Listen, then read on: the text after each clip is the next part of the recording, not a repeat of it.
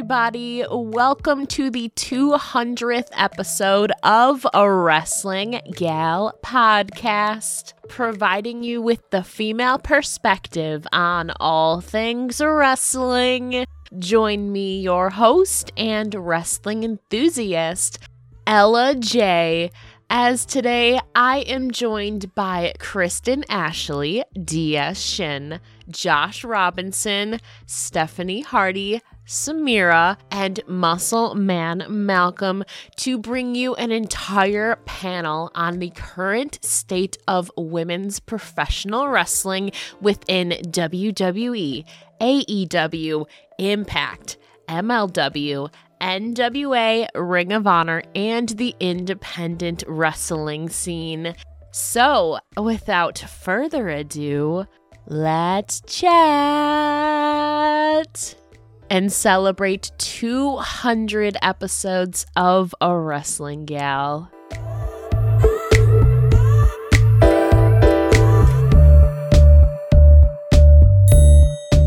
So just a quick disclaimer, first of all, thank you so much for being here and celebrating 200 episodes of A Wrestling Gal. Honestly, I can't even believe that I'm even saying the word 200 next to A Wrestling Gal podcast. It's absolutely insane how far and how fast everything has happened over this last almost 2.5 years. I can't even believe we're to this point right now, but thank you to everybody who has supported from the beginning, or if you're new here, again, thank you so much. I really, really appreciate everybody tuning in and showing your support on social media and on all the podcasting platforms with your rates and reviews as well. I definitely couldn't do it without the support of the audience. So sincerely, thank you so much for supporting me, this podcast, all of my amazing guests, and of course, women's wrestling, which is the main reason why we're here today. Of course, we're talking the current state of women's wrestling today as of October 28th, 2021. I should note that I do have a little bit of a disclaimer. So all of these recordings with my guests were filmed within the last 10 days, but obviously some things have already changed. For example, obviously there was a big news in the Ring of Honor world yesterday that they will be taking a hiatus after December, and that a lot of their talent, if not all of them, will be released from their contracts. But me and Malcolm had a great chat on the women's division prior to that news, so just know that this was recorded prior to that news, but I still wanted to share it anyways. And also, for example, Dakota Kai has returned to WWE on NXT this past Tuesday, and me and Stephanie touched on that a bit when talking about WWE. And of course, I think the only other thing that has changed is obviously now the TBS Championship brackets have been released for AEW. So we recorded that with Josh just a couple days before that bracket was released last Friday on Rampage. But other than that, I think everything is pretty relevant and up to date. So just wanted to give a little disclaimer, and also in regards to Impact, I did film with DS Shin last week before Bound for Glory, where obviously now Mickie James is the Knockouts champion and the Inspiration is the Knockouts tag team champions. And of course now Jordynne Grace is now a Triple Crown champion with an Impact with her victory and earning the inaugural Digital Media Championship. So Bound for Glory was certainly very, very special, but just keep in mind there are a few things that we mention or talk about that have already kind of changed since our recording. So without further ado, let's now get on to the proper long video on the current state of women's professional wrestling. And thank you so much again for tuning in. I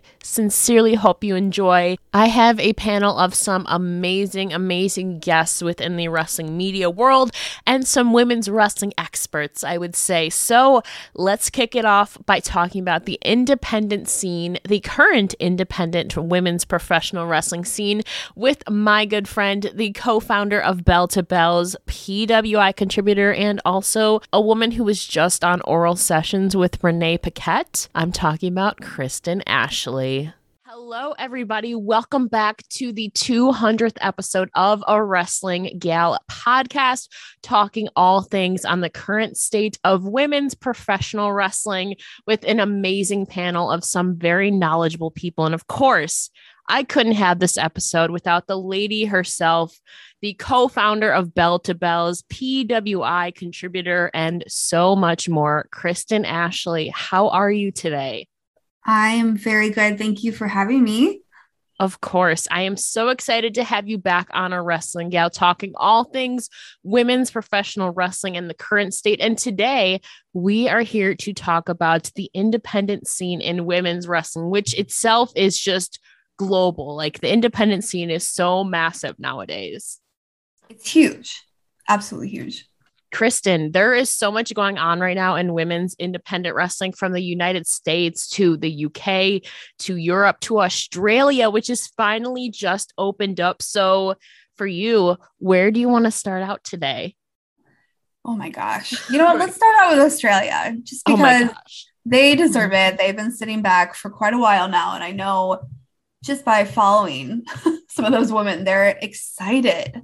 They're And excited. Orders are one opening. one of those women who everybody knows who is very excited is Shazza McKenzie, who has detailed her lockdown journey throughout the last however many months, and she's finally making a trip back to the US next year. So I'm so excited that the Australian scene is finally getting back into action. Obviously, like the Perth area and like the Western Hemisphere of Australia was not Western Hemisphere. The Western part of Australia was open, but now like Sydney and Melbourne and all of that is now opened up, which leaves the floodgates open to people like Shazza, Jessica Troy. I would say Charlie Evans, but Charlie Evans is now back in the United States. That itself is super exciting too.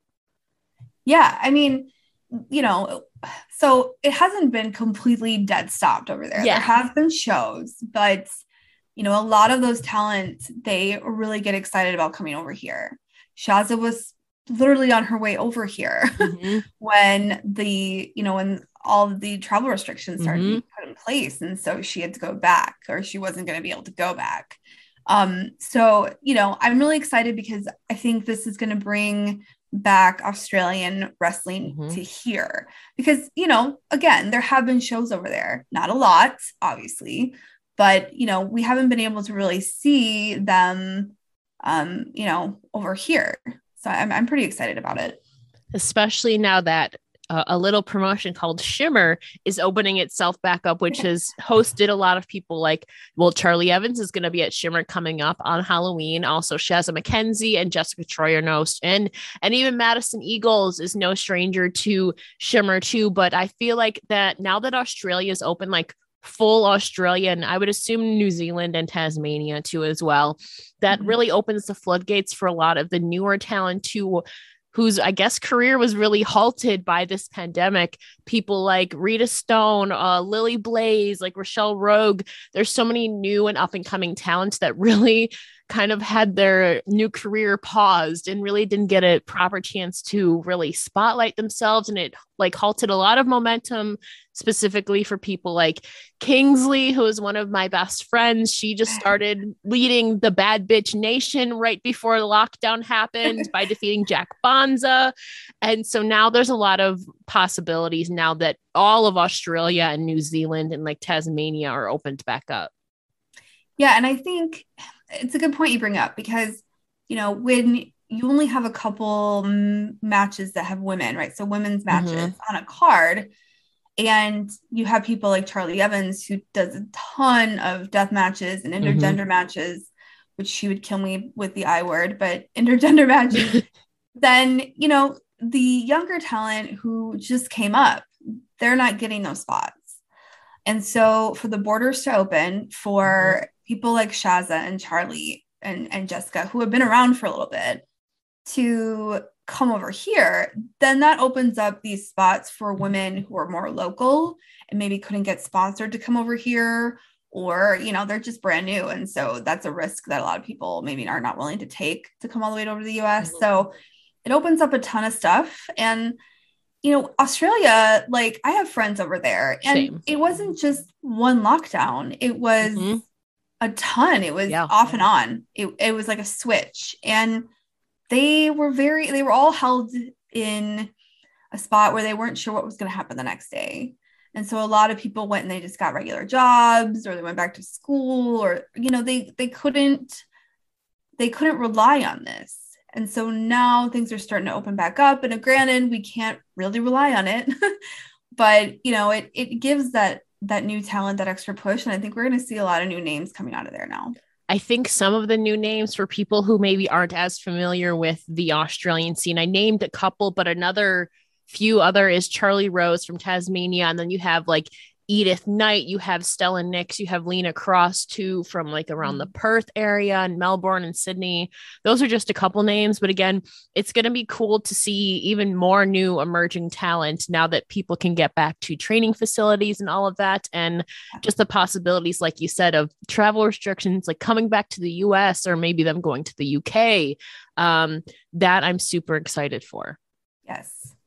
Oh, there's a lot of possibilities, but I guess we'll move on to the UK and like the European scene, because that itself, much like Australia, there was a lot of lockdown, and, they were scheduled to go into lockdown, I think, until June, but then they were like, psych, we're going to go into lockdown for another month to like mid to late July. So ever since really like midsummer, the UK has kind of opened itself back up, and we've had a lot of cool things going on, like Rev Pro's Queen of the Ring tournament. Giselle Shaw is now holding 2 elite championships and is the highest, and really has had a breakout year, again, holding the Rev Pro Undisputed British Championship and now the Progress Wrestling Women's Championship. She's definitely been a standout too of this whole pandemic.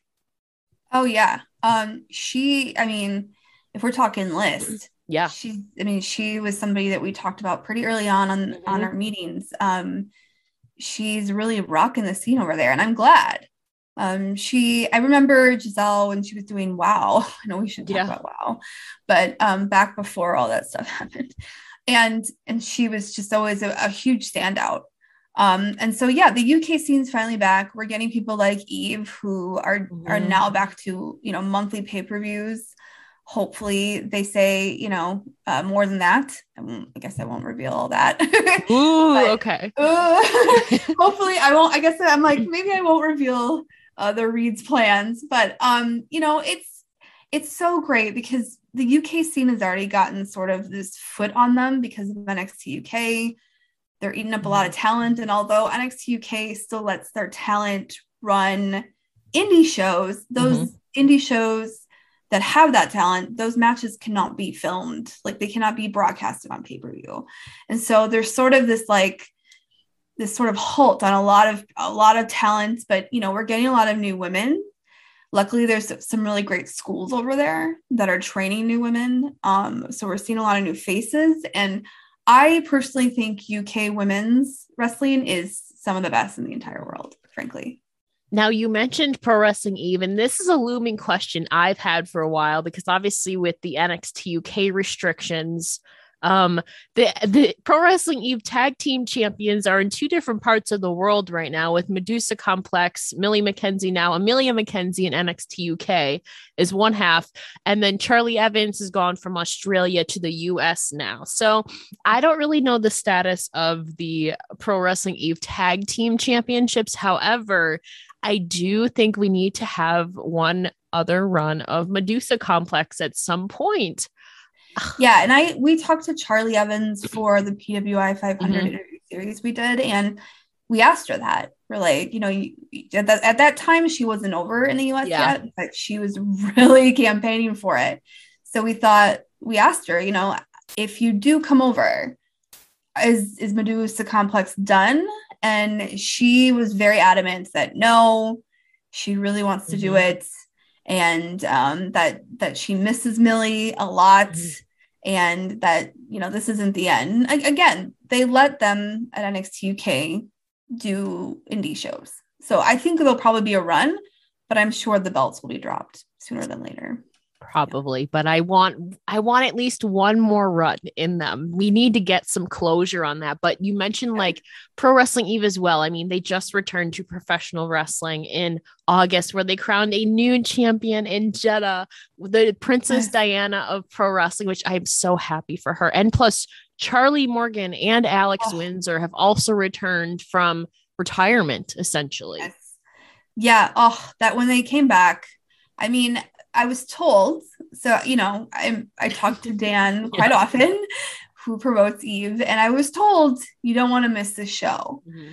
And, promoters, right? Like all promoters kind of have that same, like, we got to hype the show up. Right. So I wasn't expecting to have a huge return. And Charlie Morgan, I mean, I love Alex Windsor, but for me, Charlie Morgan was the comeback story. And when she left and we started Bell to Bells, she was our first interview that we did. And I mean, I talked to her on the phone for a long time and she was torn up. I mean, sometimes you get people who retire and they're just ready. They're just ready to go. And like, look, it was the right time. And you could tell she wasn't ready to go. It wasn't something that she wanted to do. So when she came back, I mean, we were driving to St. Louis. We were going to NWA. Yeah. And we had stopped at some random Panera Bread on the way down so we could watch Eve. And it came on that she was back and we just lost our minds in that Panera Bread because we missed her.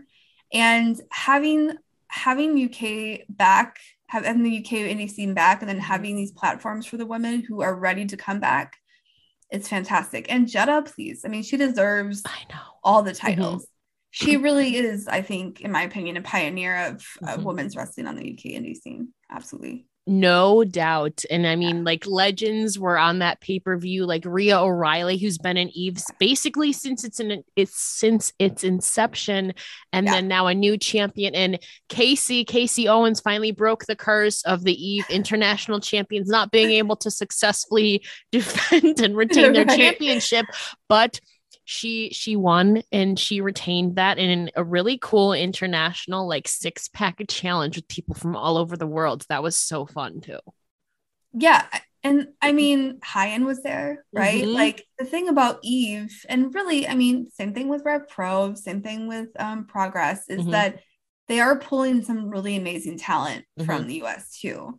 And everybody that you've seen on NXT UK has been in these shows. I mean, there are some amazing women over there. And I've always been one to say, don't sleep on the UK women's indie scene. I've always said that. And I still believe it.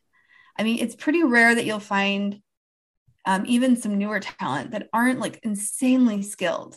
And I'm just really excited to see where they go. And also like this year, I guess, really saw the inception of other great promotions really rise up, like Catch Pro Wrestling crowned their first women's champion after a long battling tournament where Lizzie Evo became the first ever Catch Pro Wrestling women's champion.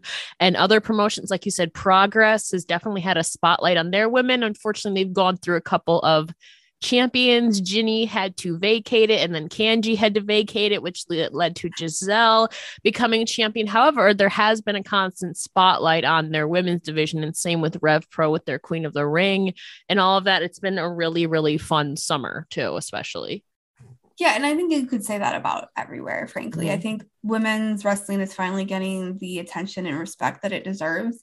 It's always been great, but I don't know if it's the fan base more or the promoter more or a combination of both, but it's never really gotten the spotlight that it deserves. And so these women all over the world who have been really fighting for attention are finally getting that attention. And the list itself, it's the women's 150. It's got women's wrestling from every continent except for Antarctica. Of course. Yeah. Which, unless there's some penguins up there that can go down, I don't know. So, it's indicative of a whole trend, but finally, right? Like finally these promoters, especially the UK, are giving them some spotlight. Now, who for you right now, I guess we'll go back and forth. Who right now are some stars in the UK or European scene in general in women's wrestling that you think more people need to be watching? Okay, well, Sky Smithson for one. Oh, absolutely. Sky Smithson is she is primarily Eve, though she does a lot of stuff around Germany too. It's where she came from. And she's incredible. I mean, she absolutely is incredible. She has such a different look, and you know, she runs with Rhea O'Reilly quite a bit, and her skills are there, and her mic skills are there. I mean, the woman can cut a promo, and I forget which Eve promotion it was, but or Eve Eve pay-per-view it was, but she cut a promo that just captured my attention. I mean, I couldn't look away. She's super great. Laura De Matteo. Oh, I love her. Yeah, a lot of people know about her. I mean, she's been around for a while, Yeah. so it's not one of those like don't sleep on her, but she can still go. And she plays such a low key role quite often, but I mean, I think if like there was ever that momentum or if she felt like she really wanted to, she could just blow up. I mean, she's insane. She's really great. Oh my gosh, who else? There's so many. I know, right? Oh, um yeah, I guess those are my top two. Who would you say? One that like the one of the first people I thought of was Heidi Katrina, who obviously Oh, is like in the UK, but she's also been doing a lot of training with Slam Wrestling UK. As I think they had their first like all women's tryout a couple months ago, which she led at Slam Wrestling in Finland.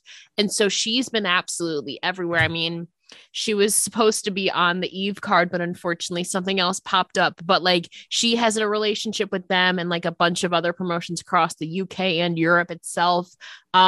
Lucia Lee and Lizzie Evo have really like been stepping up their game and getting a lot more appearances. Obviously, like Lizzie Evo has like 3 or 4 championships at the time of recording this. So she's no stranger to gold. So if you don't know her name, obviously, like I said earlier, she's the inaugural Catch Pro Wrestling Women's Champion. But like Lucia Lee, the Descending Angel, has also been really, really coming up and killing it. You know, she was supposed to face Millie McKenzie prior to the pandemic, which is like a really big dream matchup of hers. So I hope that that gets to happen soon for her. She's another one. And like Clementine too, who made her pro wrestling, Eve Wrestle Queendom debut.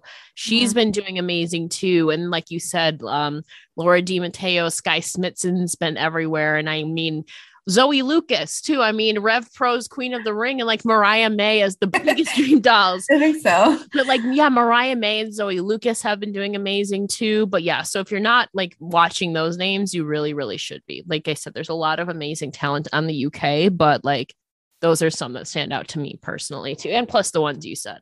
Yeah, and I think, you know, it's hard. It's hard. Like, even though it's like 6 hours difference for me, it's kind of central time. Yeah. It's hard sometimes to be able to catch those shows, even when they are filming on YouTube or Fight or wherever. But, you know, Zoe Lucas is no stranger to the US scene. She's been all over with Shimmer and everywhere else. So, you know, now that these borders are opening, people are going to get to see them live. And I mean, believe it or not, seeing somebody live as opposed to seeing somebody on Fight is a huge difference. So I think we're finally going to get that rush back up to where we were.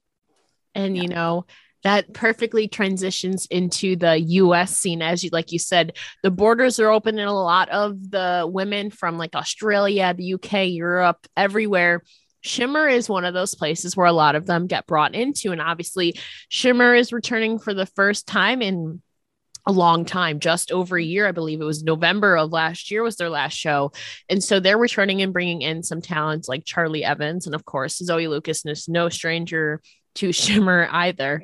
But like the US scene, there's just a whole, like even just breaking down by region, like the New England scene, like the tri-state area scene, Florida, Chicago, California, Texas itself is a whole other conversation. Like there's so many moving parts within the US, like just regionally. Right. Oh yeah. And actually, that's a good point. I'm free, not this coming issue with the women's 150, but the next issue. So it's the tag team 50 issue. My column comes back and I'm doing a piece on the Chicago scene. And it's new for me because I've never really focused locally. I've always done something like nationally or, you know, so local is it's a new monster for me. But there are so many women in the US that are competing right now, and so much talent. And you know, now that all of these divisions are being revamped and these titles are being introduced or reintroduced, and that the doors start to swing open, it's like this whole new monster for the US. And I think that's why a lot of people in Europe are itching to get over here in Australia, because it's just now everyone's on TV. You see everybody on TV. And once you see, you know, Lainey Luck went through freaking the whole division, it feels like an AEW on Dark. Now you see Lainey Luck all over Dark, and they're going to want to go see her shows, you know, around the Midwest. So, I mean, there's so much talent. It's hard to keep track of. I know, like even just Chicago, like the first names I think of are obviously like Sky Blue, Heather Reckless, Blair Onyx. Like those are some names who have gotten their AEW debut in recent months, which is like absolutely crazy. And I'm so happy for them. That itself is just Chicago. Like California, you could have a whole discussion about Texas. Right. Like New England's been killing it too. And like a lot of the girls, like are just tying in with AEW and MLW and like everywhere, Ring of Honor, of course. And like you could have so many different conversations, and like Florida obviously is a big hub for like NXT talent. So there's so much going on. There really is. And I mean, this is what we've been waiting for. I don't know what really kicked it. I don't know if it's because of, you know, COVID or what kicked it. But the doors just kicked open. You know, we have MLW's new division, which, you know, hopefully there's going to be a whole television show for the women, according to Court Bauer. You got ROH's division's been revamped. NWA's reintroduced titles. They're back. Impact is opening that door for everyone to come on in. They're welcoming everybody. So it's just crazy. Everybody is showing up everywhere. AEW Dark that's built for talent that are from the indie scenes. You know, it's really built to showcase their roster, but it also opens up these doors for the indie women to kind of try out, in a sense. So people are getting signed left and right. And originally people were scared, like, what's going to be left on the indies? Well, that leaves the door open for new talent. Now we have women who maybe were sitting on the fence about training, and now they're like, I want to train, because now there's room for them. Now there's a desire for them as well. You've got GCW opens up a new LA branch of their stuff. So you've got all these promotions opening up or reopening up, and some of them are women's only too. And so it's just opening up this whole new level of talent pool. And it is extremely hard to keep track of, but at the same time, like, we're getting to see people on TV that we have known for a long time that are amazing. And like you said, like a lot of like all women's promotions have really been emerging or like steadily rising up nowadays. Like obviously you have your established Mission Pros and like WWR Plus that has been like killing it in the pandemic. But then you also have like Flawless is coming back, and like Capital Championship Wrestling, CCW, which is just launched. That itself is just within the US. There's a lot more around the world, but like it's cool to see like all women shows and promotions really rise up and recognize that there is this audience and investment towards women's wrestling, because women's wrestling does draw, despite what some people might say. Whatever, we're going to disregard that. But like all women's promotions have really been like honestly slaying, and I think it gives a great spotlight that like women's wrestling can draw in everything. Like it makes me so happy to see like more and more just like emerging, even just this year alone. Yeah, I mean, and that's not even really talking about Canada. Canada's starting to open up their stuff too now. And now the borders are opening for land travel, which I think was, you know, pretty, it wasn't impairing a ton of travel, but I think now it's going to make it easier for a lot of wrestlers to kind of come over. So, I mean, now things are starting to open up, for good or for worse. I'm not a scientist. I don't have those stats or facts in front of me. But I think, you know, with the world opening back up, with this sudden reemergence of women's wrestling, or at least the fans yelling loud enough, it can only go up from here. I'm really excited for the future. So mine, much like the UK, Kristen, we're going to put you on the spot again. We talked about UK and European talent, but like within the United States in indie professional wrestling, like who is on your radar now? Some names who are like maybe a little bit more known, but who are some other people you think more people need to be paying attention to in this current day of indie women's professional wrestling in the US? Yeah, well, I'm so Laney Luck is totally known. Of course, but she's biased. Huge. I'm so biased. I don't It's know if okay. it's because I'm in the Midwest and Yeah. maybe I'm so biased to the Midwest talent, but Lady Luck she's so great and she's so Mhm. talented and her gimmick is amazing. I don't know why she hasn't been scooped up, frankly. But a lot of the women that I've been keeping an eye on out have been scooped up. Masha just recently got some offers. Willow Nightingale is going to kill it over at MLW and ROH. Let's see who else. Jordan Blade is like one of my favorites. She has an intergender tag team with Eel O'Neill at Kings of District, and they're awesome. She's incredible. She's really like her look and her style is something that we really need more of on the indie scene. Riley Shepard. Yeah. Oh my God. Yeah. She's an incredible human being. Davienne. I think Megan Bain is going to be the future. So do I. Oh my God. Megan Bain has got the look that, like, I predict within probably a year and a half, WWE is going to offer her something because she's just got the look. She's already got the gimmick. She's already stepping up to the plate in a lot of ways, skill wise. And Ashley D'Ambrose, she's amazing. She, to me, reminds me a lot of Serena Deeb. The way that she wrestles and the way that she presents herself, she's going to be fantastic too.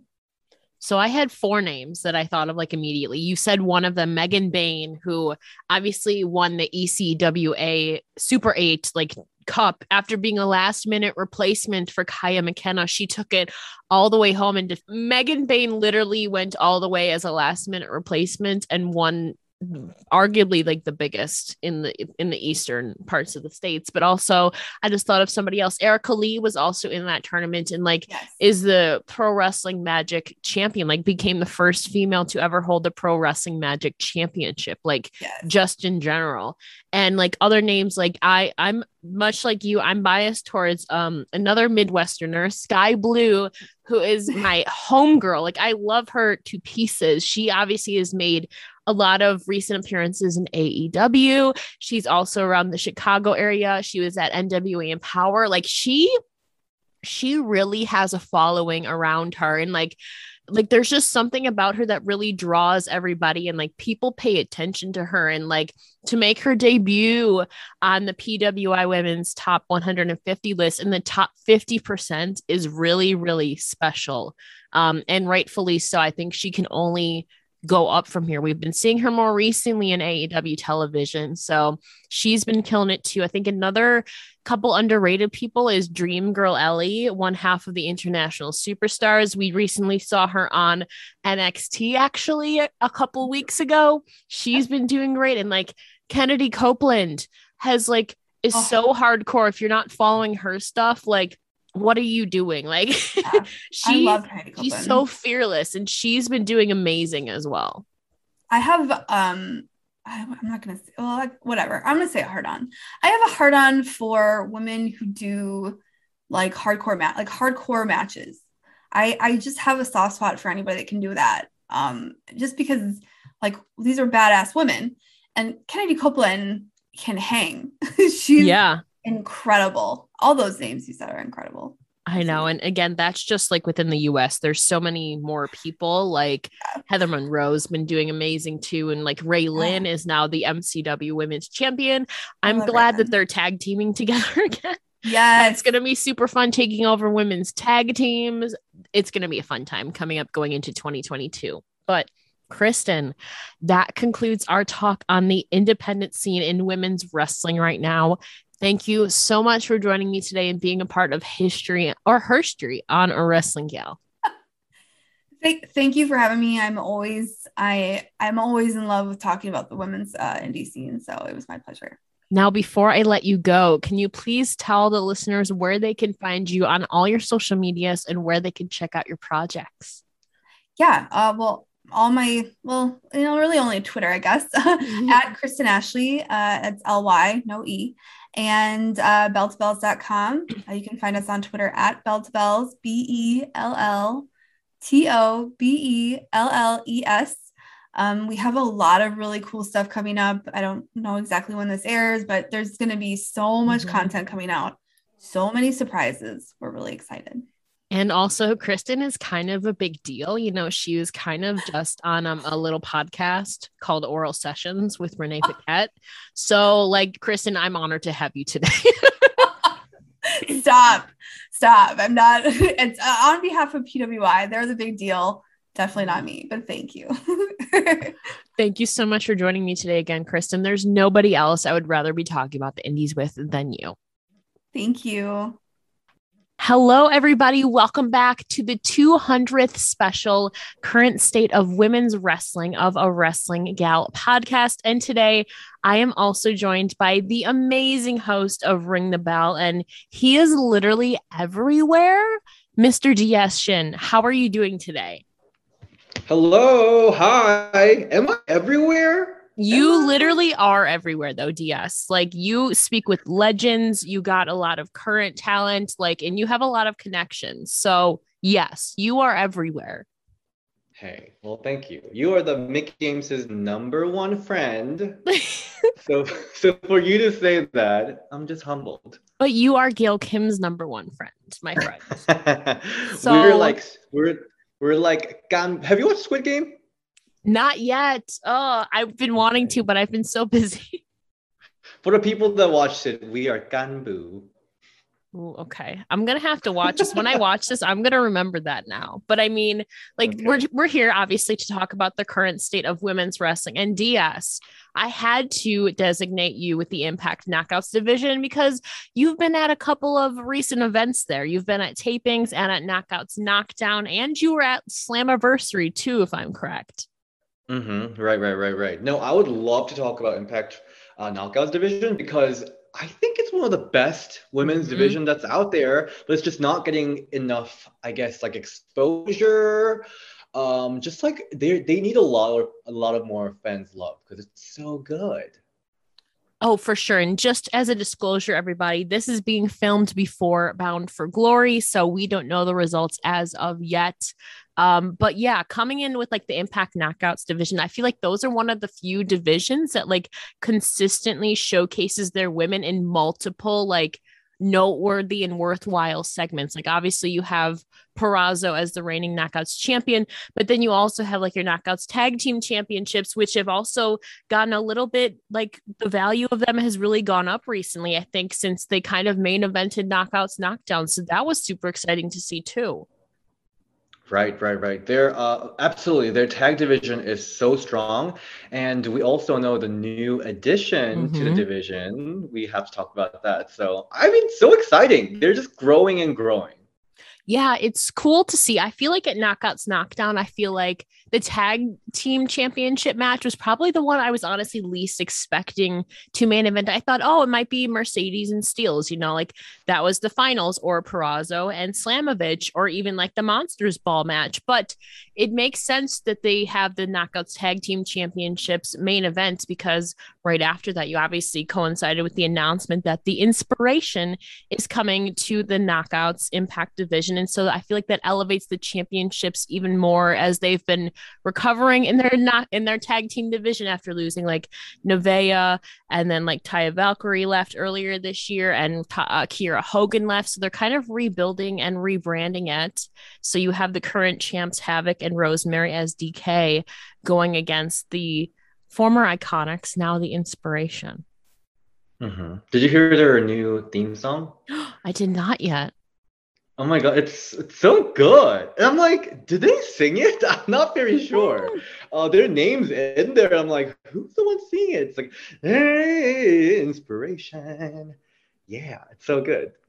That was not my actual singing, by the way. I could do better, but you know, because we've been to karaoke. You know, that is true. Oh my God, fun times. I missed you so much, CS.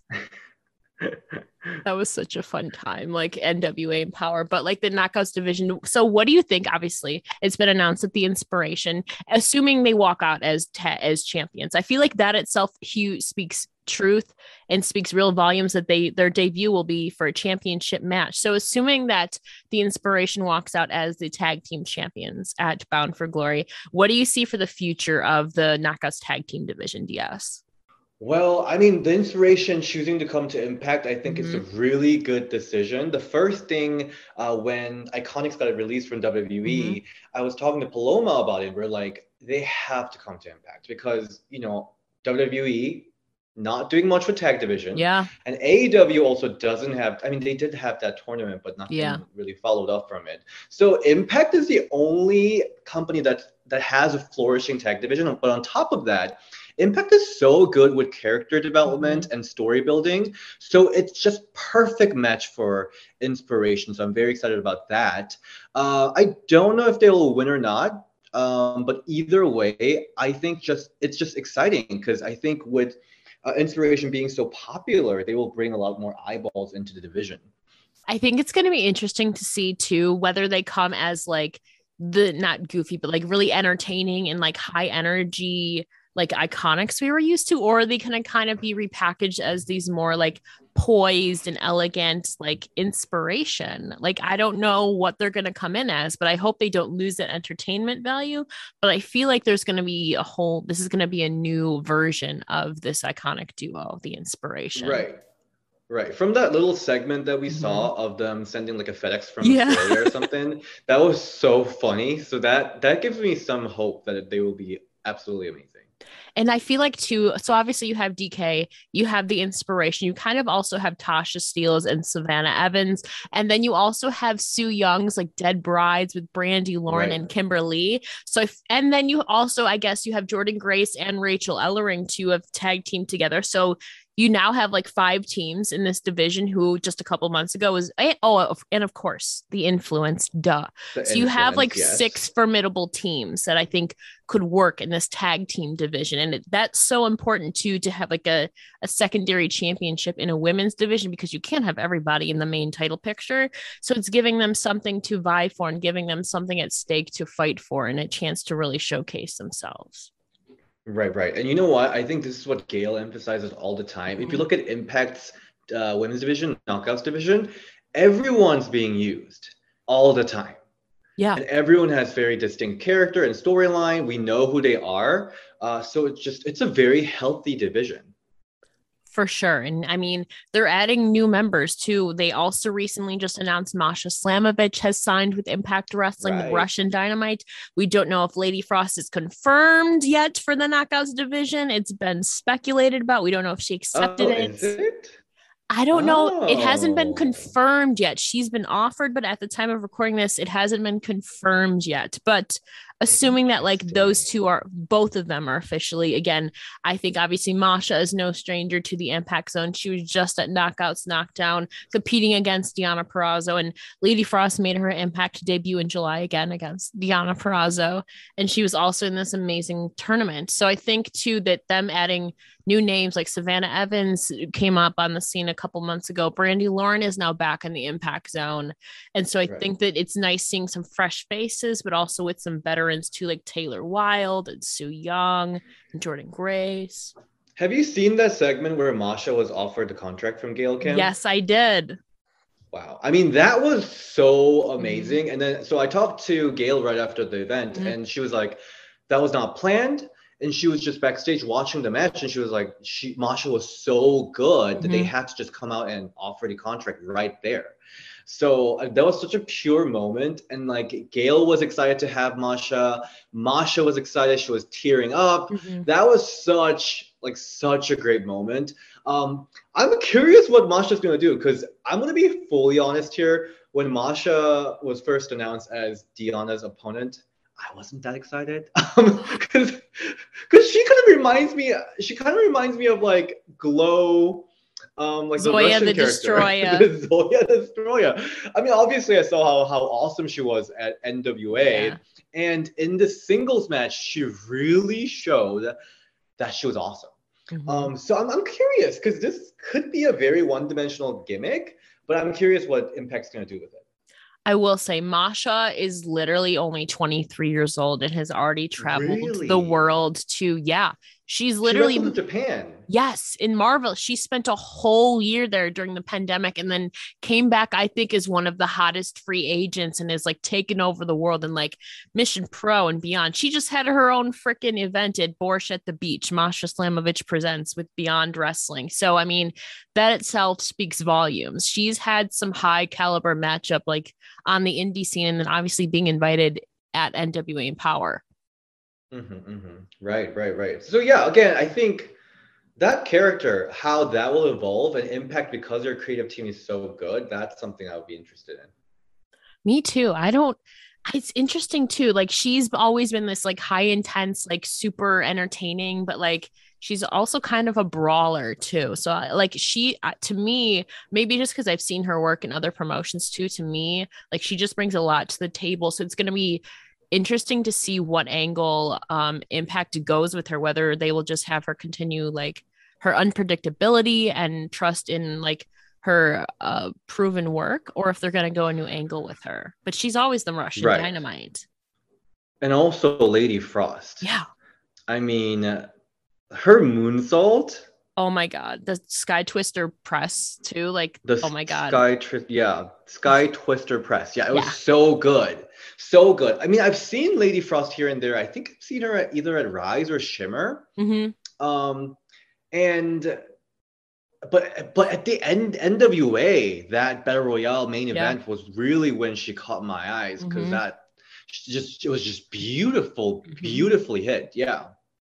And I feel like she contrasts a lot of like the characters too. Like obviously her character is like icy and stuff, but then you take that with like the Russian Dynamite or like formerly Fire and Flav. I feel like her character is so different than everybody else's too. And I feel like for some reason I just envision her somehow like competing against like Su Yung or one of the Undead Brides, and I think it would be hilarious. But she stands apart like differently just from her look alone, and she has great in-ring work to back it up too. What do you think is her character? It's not, it's like so she goes by the coolest wrestler you'll ever meet. It's kind of like Elsa superhero, but she also can like back it up in the ring too as well with a lot of like Japanese style moves, like strong style and stuff and high flying stuff. She can do a lot. So again, I think because Impact is so good at character building and storyline, that's what really excites me about people like Lady Frost and Masha, because those are, again, kind of one-dimensional characters. So for indie shows, when you don't really follow storyline, they'll come out and she's like that Elsa girl, that works. Yeah. But how will that develop in Impact in a long-term storyline? That's what I'm really excited about. Again, assuming that she did sign, because we don't know as of now. Masha is confirmed signed. But I mean, like I said, I wish.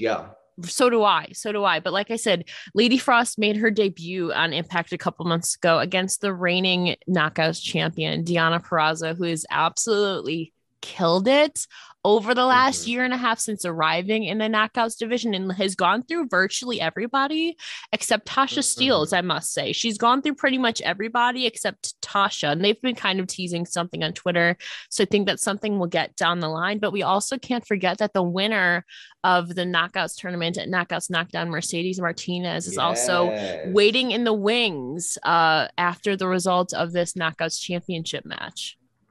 Mercedes Martinez. So exciting.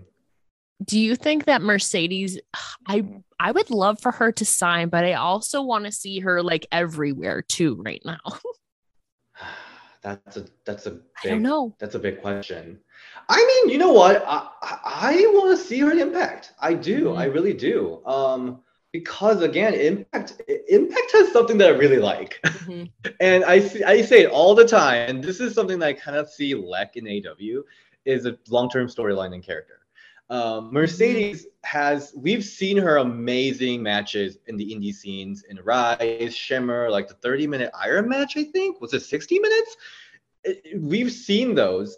I want to see her in the next level, in a bigger stage. It was It was 75 minutes. I know which one you're talking about. 75 Against that other lady we won't talk about. Yes. So yeah, I want to see her. I want to see her in the next level because we already know that she can wrestle. But I want to see her in a more of a full package presentation. But I think she'll be awesome in Impact for sure. Oh, no doubt. Like now that she's kind of given that creative freedom, and I feel like the true respect that she deserves, she can really only go up from here and bounce back and really make a good comeback. I think she's done amazing things so far. Obviously, she plowed through that tournament. And also that tournament was also kind of not a stepping stone, but really a good sign in the right direction for Tasha Steelz to kind of start, I think, the singles run against maybe Deonna Purrazzo. They've been teasing it on Twitter and a little bit in the Impact Zone. So I think there's something promising there for Tasha Steelz as well. She made it all the way to the finals too of the tournament too. I'm telling you. So I interviewed Gail and Deonna like last month, Yeah. 2 months ago, and they both said they want to see Tasha go in a singles competition. So I think there's something there. I think Tasha Steelz like has this, I think was a first sign. And I don't know if they're going to want to go the angle of her still and Savannah Evans as a team and then have her branch off. But this, I think, was the first steps to a true possible singles run ever since Fire and Flava split up. But I mean, talking about Deonna Purrazzo, DS, like as a women's wrestling connoisseur, like I told you, what are your thoughts on Deonna Purrazzo's like run in this Impact Knockouts division this last year plus? Oh, so good. It's been so good. I love seeing how she just flourished. So I got to interview Deonna right after she got released from WWE, and she was just like, what was she saying? Like basically, she had so much faith in the character of Virtuosa, but there's a lot of like WWE did not believe her in that character. And so I love, and there's people like Chelsea Green. So like Chelsea Green, when WWE says no to one character, she like adapts and like develops something different. But Deonna really stuck with it, and she succeeded. And that Virtuosa character, it really just flourished in Impact. And then all the matches I've seen, all the way from like Jazz, ODB, Taya, it's been just so good. I do want one thing though.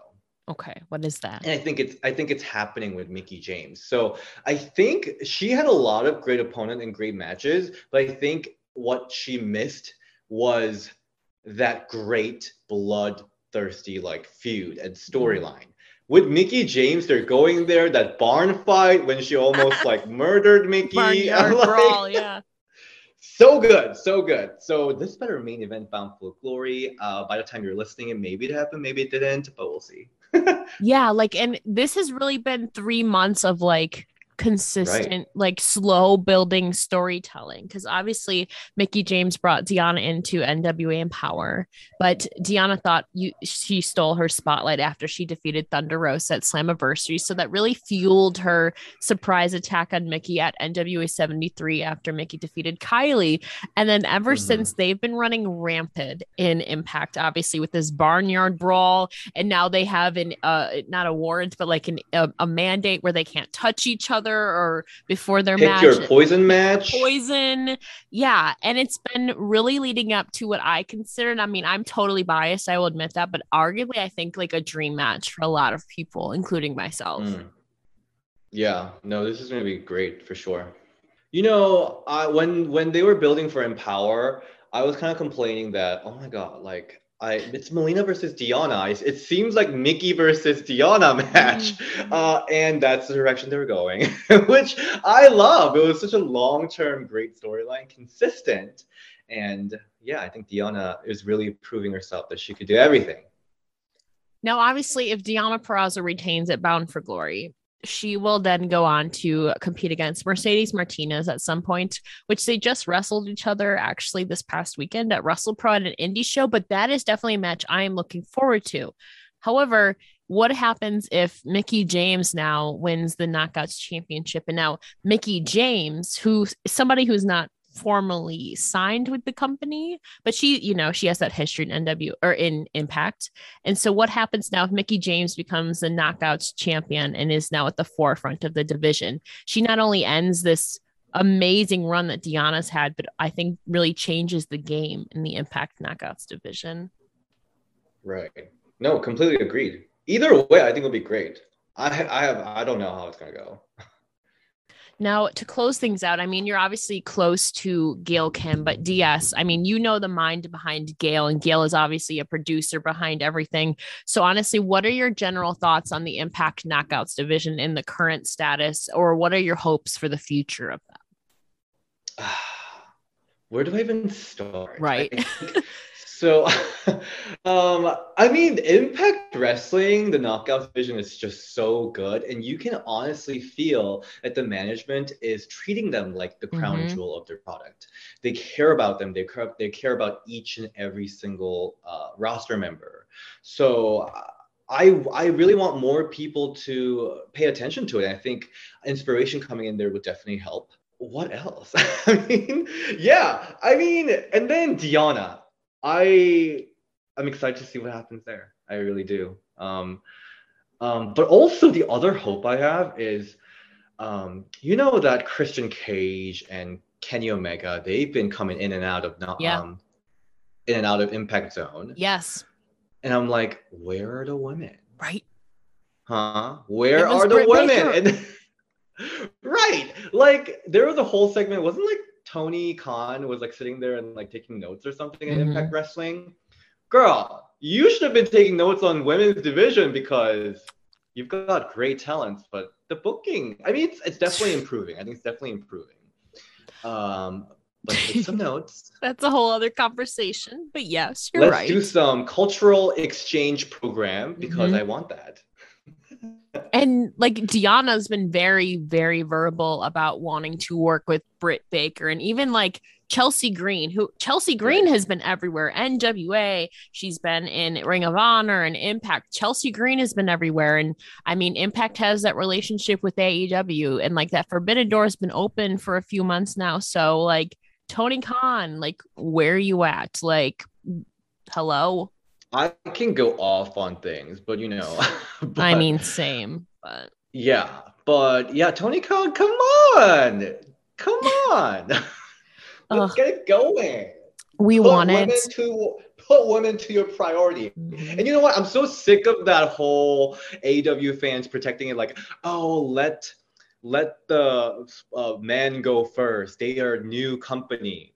What the fuck does that mean? Like, that's the first I'm hearing of this, actually. Really? Whenever there's like criticism on the men, whenever there or criticism on women's division's booking, whenever there's criticism on like diversity issues, they're like, it's a new company, let them work with their stars first, give them first dib.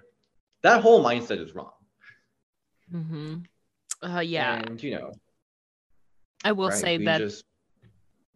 Yeah, the Impact Wrestling Knockouts division, I feel like, is the standard bearer of knowing how to properly book your women and showcase them in multiple segments. Especially, there's more than just a title picture. Like Deanna's done amazing things, but they're also going beyond that in their secondary championships with the tag team championships, and even outside of like the title picture. I mean, you have like Su Yung doing this like crazy thing with like Brandi Lauren and Kimberly, where Brandi transformed into this undead bride. So there's multiple like storylines going on there, like in itself, where it doesn't necessarily have to revolve around a championship. But you know what Impact does really well too, and it's very unique, is they nailed intergender wrestling. Yeah, they really did.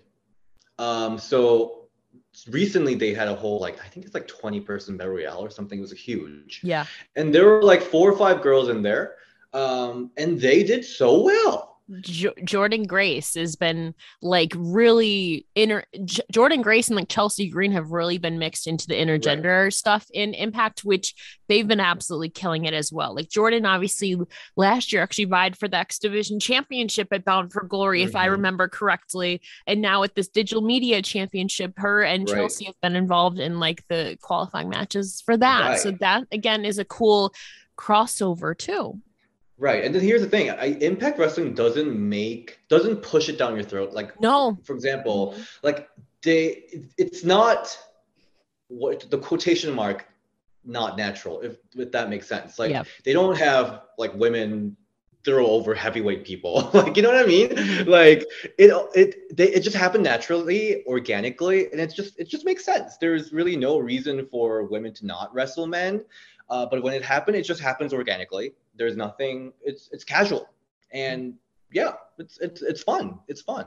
So basically, we have nothing but praise for the Impact Knockouts division. They're doing amazing Totally. right now currently. And whether Mickie James walks out as the Knockouts champion or Deonna Purrazzo retains or the Inspiration becomes new tag team champions, I think they're headed in a new and exciting direction either way. And of course, we got some new signees and all of that too. Right. So exciting. Gail did say I'll be very happy with Impact in next couple months. So there might be more. I don't know. I don't know what it is, but she just said I'll be very, very happy. Okay. A little teaser from DS, and he's got the scoop. Okay. I don't. Is it a scoop though? Like I don't know I don't know what's gonna happen, but she said I'll be very happy. So, and she's usually very she's on mark with it. So yeah. Well, of course she's a producer, so she has to know. Right. But yeah, DS, before I let you go, can you please tell the listeners where they can find you on all your social medias and your projects? You can find me on Grindr in your local area. Did you get that joke? Yes, I did. I did. Okay. No, I'm actually off Grindr because I'm seeing someone. Anyway. Oh my God, this is the real scoop of today. I know. No, but you can find me on Instagram at DSShin, RingDevilDS on Twitter, and I literally just made a TikTok. Like literally just now. Literally. Oh my gosh, you're gonna be TikTok famous now. Because I have to. I don't think I'm gonna be TikTok famous, but no, I'm like research purposes because I'm in media. Did you guys know that I have a full-time job? Yes. I don't think a lot of people know. I do, but yeah. Mr. NBC. So a lot of people think. Thank you. So a lot of people think that Ring the Bell is my full-time job. I actually have a full-time job. Mm-hmm. I'm a news producer at NBC. It's a little more. I guess it's a serious. It's more of a serious title. But yeah, I have TikTok now for research purposes. Sure. That's it. But DS, thank you so much for joining me today and making your A Wrestling Gal debut. Is this my first time? It is. Oh my God. It is. Why didn't you call me earlier?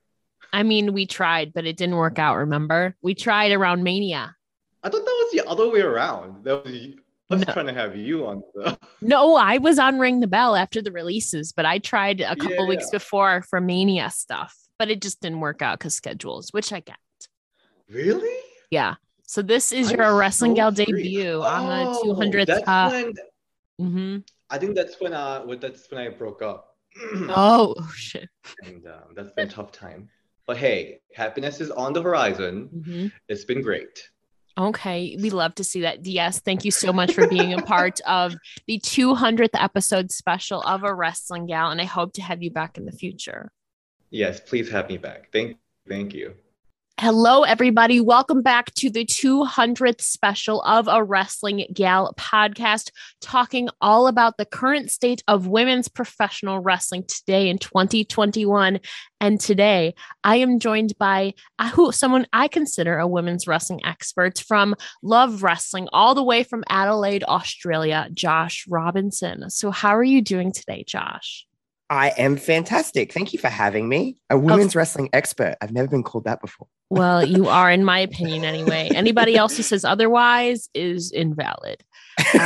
So we're here to talk All Elite Wrestling, AEW, their women's division, which has gotten some news recently that they're introducing a secondary championship, actually. So I guess we'll start there. Now, at the time of recording this, the brackets for the TBS championship have not yet been announced. They will be announced in a couple of days, but at the time of recording this, they have not been announced yet. But I think a lot of people have some first names in mind when they think of the TBS championship, which is going to be the secondary to Britt Baker's AEW Women's World Championship. So Josh, firstly, what do you think about the secondary championship for the women's division in AEW? I'm excited because I think a lot of people, maybe even yourself included, Ella, were thinking if they were going to get a secondary title, it's going to be tag team titles. Yeah. And to be completely honest. I don't think AEW are in the spot right now with its women's division where they could introduce tag team titles just for pure numbers. There isn't like there's enough women, but to keep it, at a nice pace, we're seeing things on the other side of things with WWE and their women's tag team division, and it's not really, succeeding that well at the moment. So I didn't want that happening in AEW, and then it's more people, for some reason why there's hate on everything. For some people that think women's wrestling doesn't draw, doesn't matter. It's just more ammo for them to be like, well, this isn't working. See, we told you it wouldn't work. So I'm glad it's a secondary title to Britt, because I think it's going to be better. Also, I'm really happy that it's not called like the women's TBS title. It's just the TBS title. I like that kind of feel to it. It does, but and we can talk about all we want about what we want and but until we see what actually happens with it and the attention that it should get, then I'll kind of judge it more. But I'm excited. I feel like there's a lot of names like just running around in my mind who like been killing it, but they haven't been in the title picture. Like the first person I thought of, and I think a lot of people thought of, was Jade Cargill, who was undefeated. If I'm correct. I think so. Still undefeated. So she's been on a tear. And then somebody like maybe a Chris Statlander who's gotten a championship opportunity but fell short. And now it's more moving towards like maybe Ruby Soho and Jamie and all of that, or maybe even Thunder Rosa, I think, is another name that's been tossed into the mix for the TBS championship. But Josh, who do you think is going to be in this hunt for this TBS championship?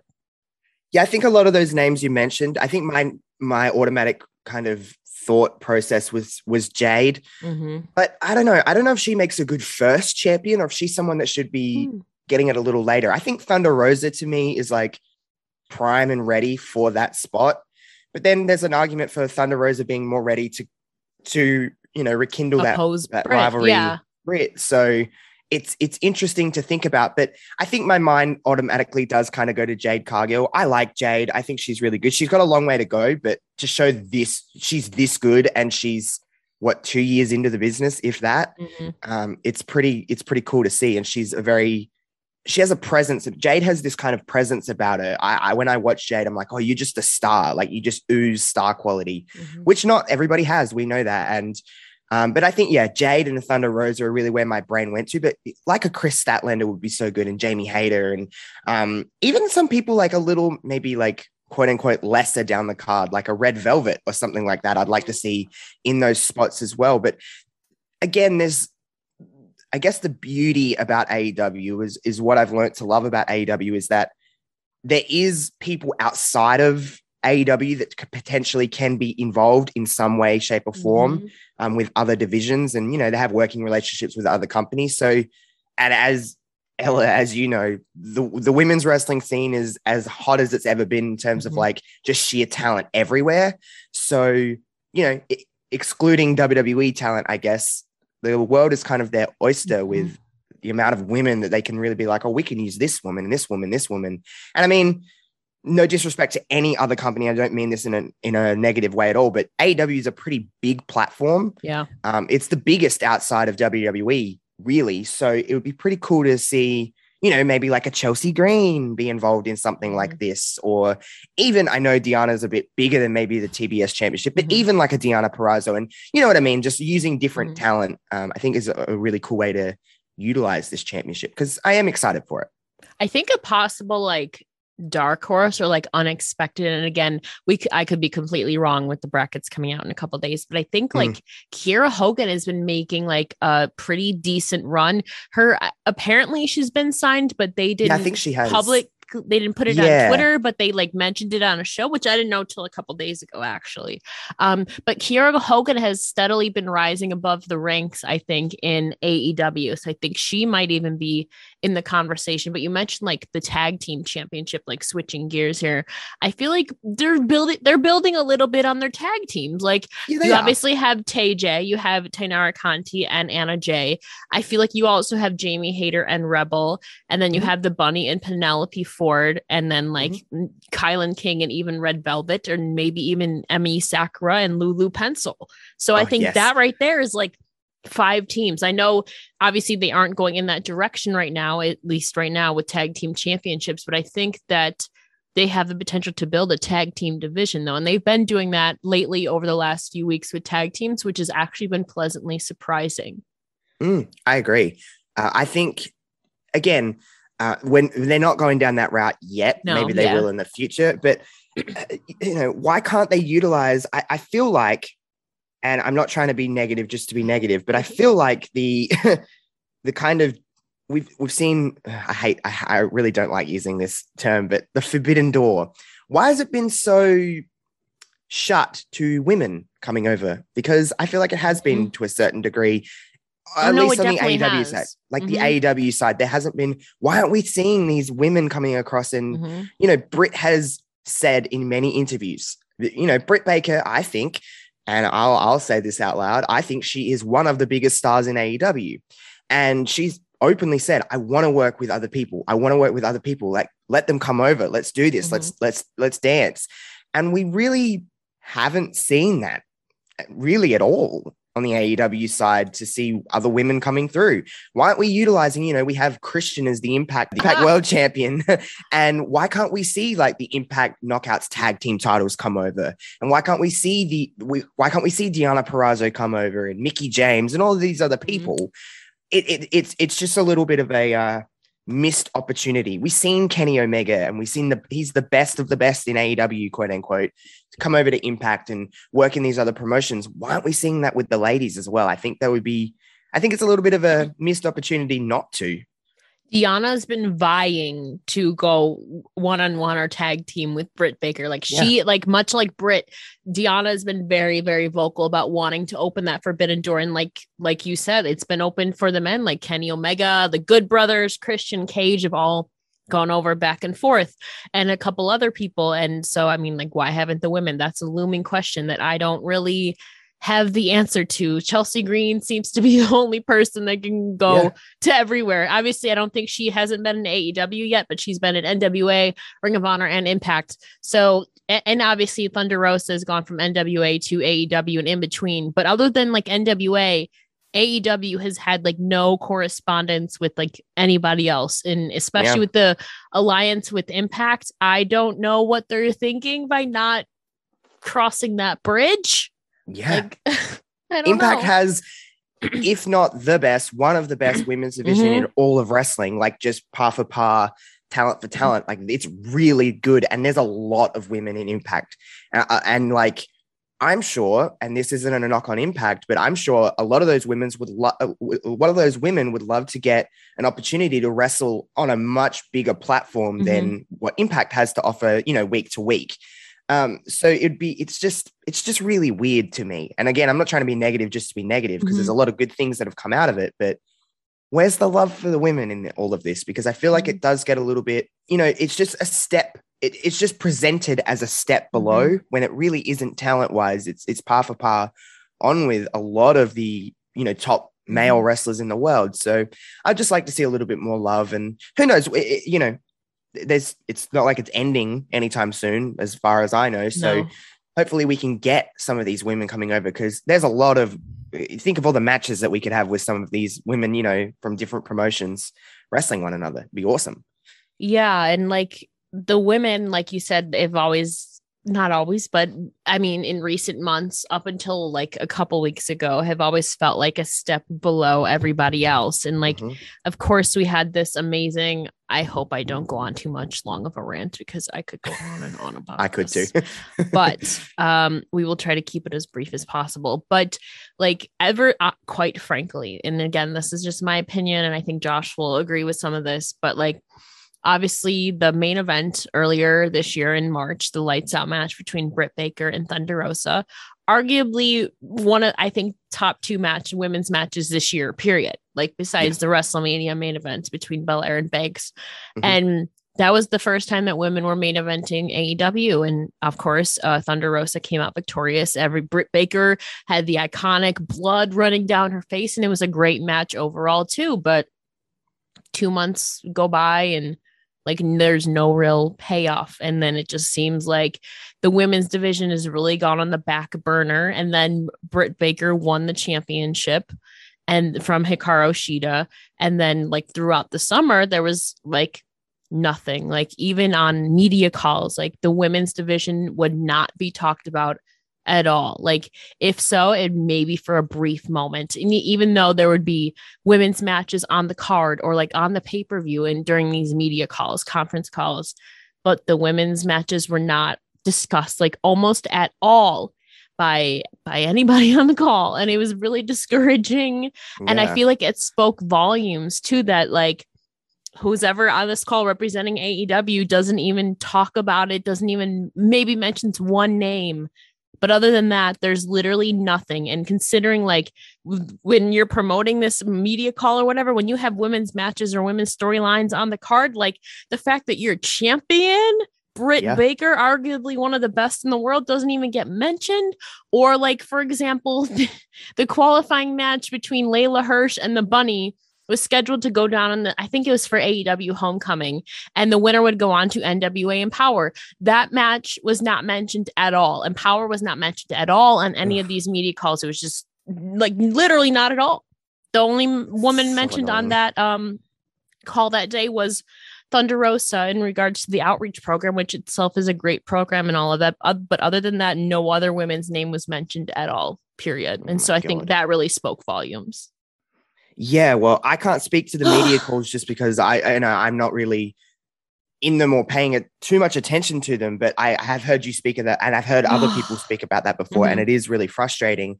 But you know what? Like I'll just say this, and it can come across how it's going to come across and whatever. But I hate that when I watch Dynamite, which, by the way, fantastic show. Yeah, I've fallen in love with AEW. It's a brilliant presented show. It is it just feels like a wrestling show. However, when the women come on, it feels like this is just quote unquote the women's match because we have to have a women's match.